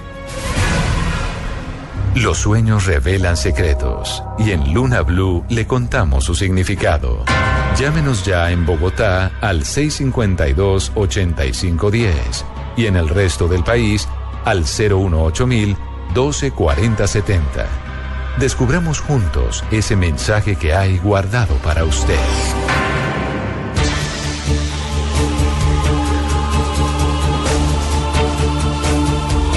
Continuamos en Luna BLU. Vamos con más interpretación de los sueños a esta hora. Candy Delgado está lista, preparada para seguir interpretando ese mensaje oculto en el sueño de cada uno. Las líneas abiertas en Bogotá, 652-8510. En todo el país, la línea nacional, 018-124070. Y por supuesto también correos que nos llegan a través de lunablu@bluradio.com. Este es de Cristina. Hola, buenas noches. Quiero pedirles el favor que me ayuden con un sueño que tuve. Resulta que yo estaba acostada con mi hermano en su cuarto. En esos momentos apareció un señor muy bien vestido y se quedó viéndonos. Entonces mi hermano y yo nos asustamos y empezamos a gritar pidiendo ayuda a mi mamá. Ella llegó corriendo en nuestra ayuda y nosotros le señalábamos al señor, pero ella no lo veía y se puso brava pensando que estábamos bromeando. Entonces se fue y el señor se fue detrás de ella. El señor volvió después, pero en silla de ruedas. Sueño raro. Rarísimo. Bueno, Cristina, lo principal, el mensaje es para ti. Aparte de pues que uno a veces, si es la persona o más centrada o es la mayor de la familia, pues tiene que dar ejemplo. Y al parecer, pues, tanto tu hermano como tú no estaban haciendo las cosas bien. El hecho de que veas a ese señor que para ahí es la persona que está como diciéndole, yo sé lo que están haciendo. Y que, por supuesto, como no lo dicen a su mamá, tarde o temprano su mamá lo va a saber. Simplemente eso es una figura ahí, casi como una energía que le está diciendo, hablen con su mamá, corrijan, porque ella lo va a saber. Un abrazo grande a esta hora a los blunáticos que nos escuchan en todo el país, desde su trabajo, desde su casa, si ya están descansando. También para los amigos de los taxis, que sabemos que están muy sintonizados con nosotros, no solo en Bogotá, en todo el país. Un abrazo grande para ustedes porque nos encanta hacer su compañía. Más blunáticos que quieren conocer el significado de su sueño aquí en la ciudad de Bogotá, Candy. Buenas noches. Buenas noches. Aló, buenas noches. Cuéntame tu sueño. Habla con Miguel Cañas. Sí, Miguel. Mira, estuve soñando que yo viajaba a un sitio de la costa con mi novia y con mi hija, con la hija de ella, perdón. Entonces en ese momento viajamos a un sitio que es muy conocido para mí, que es Puerto Colombia, y me pareció un sitio bastante familiar y bastante acogedor. Llegamos a una habitación en donde se veía el mar y se veía un sitio lo más de bonito. Llegó en ese momento la abuelita de mi novia y llegó la hija y nos quedamos los tres en la habitación. En un momento determinado mi novia intentó como seducirme en la habitación, y en ese momento la niña de mi novia entró en ira santa y ahí me desperté en ese sueño. Bueno, es muy claro el mensaje. Te está diciendo el mensaje que pues no solamente en el momento que vayas a formar un hogar, pues está tu novia, está la hija de tu novia, está la abuela, está la familia de tu novia. Así el sitio en que tú creas que vas a vivir y todo sea el elegido por ti, tienes que tener en cuenta la familia. De eso se está hablando, la familia de tu novia. Va a ser muy importante porque ella no va a dejar atrás a nadie. Así que piénsalo si crees que esa es la pareja que va a hacerte feliz. Más blunáticos a esta hora aquí en la ciudad de Bogotá que quieren conocer ese significado oculto en su sueño. Buenas noches. Muy buenas noches, Candy. Cuéntame tu sueño. Gracias, mire, yo estaba en la casa y salí al patio y había alguien más, pero no me recuerdo, no sé si era mi mamá, ella ya está muerta. Pero habían 2 palomas blancas y se me acercaron y yo me agaché, me acurruqué y se me vinieron y yo las acariciaba, les cogía la cabecita y las consentía. Y ellas se me fueron arrimando y se me subían por las piernas las 2 palomitas y yo les acariciaba la cabeza. Eran blancas con unas pinticas. Bueno, ¿y qué hacía tu mamá? ¿Simplemente te miraba hacer eso? Miraba, pero yo no me recuerdo nada más. Bueno, es suficiente. El hecho que a veces aparecen nuestros seres queridos y uno dice, es que solo me miraba. Yo siempre les digo que esto hacían. Si te observaba, bueno, yo sé que a veces tú eres muy generosa y que muchas veces por no discutir o por no meterte en problemas accedes a algunas cosas que te piden tus familiares. Es decir, casi que por la paz de la casa. Pero a tu mamá como piensa que están abusando de ti, o sea, hay que ser generoso, pero con límites, y tienes que poner un límite a eso, porque si no van a seguir exigiéndote cada día más. Gracias por tu llamada. 11 de la noche, 57 minutos. Vamos terminando esta noche aquí en Luna Blue, en la que hemos intentado entender muy humildemente, con análisis, con tranquilidad, este tema de la violencia en Colombia. Como decíamos hace un momento y hablábamos del libro, no es fácil tratar un tema tan amplio en tan poco tiempo, pero lo que hemos hecho hoy especialmente es analizar las mentes de los bandoleros, de los asesinos que marcaron en algunos aspectos la historia de nuestro país. La mente y sus vidas, ¿no? Que es una vida, claro, es una vida de película cruel, de película violenta. En algunos casos, bueno, Candy dio unos datos que yo me quedé absorto, ¿no? 5.000 disparos, 1.200 hombres para matar un hombre, pero para matar a un tipo. de guerra, y creo que había hasta un cañón.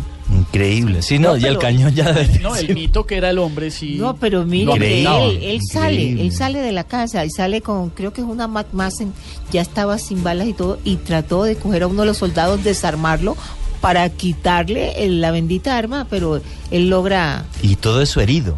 Sí. Increíble. Eso increíble. también él es el que logra dispararle 3 veces y uno de los disparos es mortal. Y eso también se le amerita a la leyenda, porque decían que él estaba, como se dice comúnmente, rezado, y que por eso quizás tantas personas estuvieron en su persecución y se demoró tanto en atraparlo. Decían que practicaba la magia blanca, es más, que una vez estaban los soldados y los tenía rodeados y habían como unos maizales y él se convirtió en armadillo y pasó entre las piernas de los soldados. Que se transformaba en animales, incluso, además como nos que contó... eso lo hemos escuchado en esta mesa. Como nos contó el paramilitar, ¿recordáis? Que vino aquí con la historia de la brujería y de el soldado, el ex soldado y desmovilizado que estuvo con nosotros contándonos esos incidentes, pues no sería nada raro, ¿no? No, increíble, me parece una historia fascinante, una historia que debe contar, y luego también pues la reflexión humana que hemos hecho todos, porque yo creo que lo que deseamos todos los que estamos aquí es el bien del bien de este país, el bien de esta sociedad. Yo amo Colombia, aunque sea extranjero, vivo aquí, mi casa está aquí, mi mujer está aquí, mi familia está aquí, y además, también tengo que decirlo, soy muy optimista sobre el futuro de este país, así que recordemos esto para aprender y para que no vuelva a suceder. Un abrazo gigante a todos los blunáticos que nos acompañaron en esta noche, los que también se manifestaron a través de @Luna BLU Radio, Mauricio Rudolf, Gus. Tenía por acá a José Zabalet, que lo quería saludar porque nos cuenta que está conectado desde El Caguán. Qué buen programa, los felicito, pues un abrazo grande para él. Eddie Araque también, que nos escucha todas las noches desde Soledad Atlántico, e Iván Ojeda, que estuvo muy pendiente del tema y además nos aportó muchas imágenes de este tema tan complicado, de la violencia, de los bandoleros, y el mensaje tan sencillo que ya lo conocemos en Colombia: la violencia solo engendra violencia, y la miseria, esa diferenciación de clases, es el mejor alimento de esa violencia. Vamos terminando, los esperamos mañana como siempre a las 9:30 de la noche. Este equipo de investigación y periodismo liderado por Juan Jesús Vallejo, Joan Arenas, Candy Delgado, Ricardo Acevedo, Leonardo Bautista y quien les habla, Esteban Hernández. Los esperamos mañana con un tema de misterio aquí en Luna BLU, periodismo en la radio colombiana.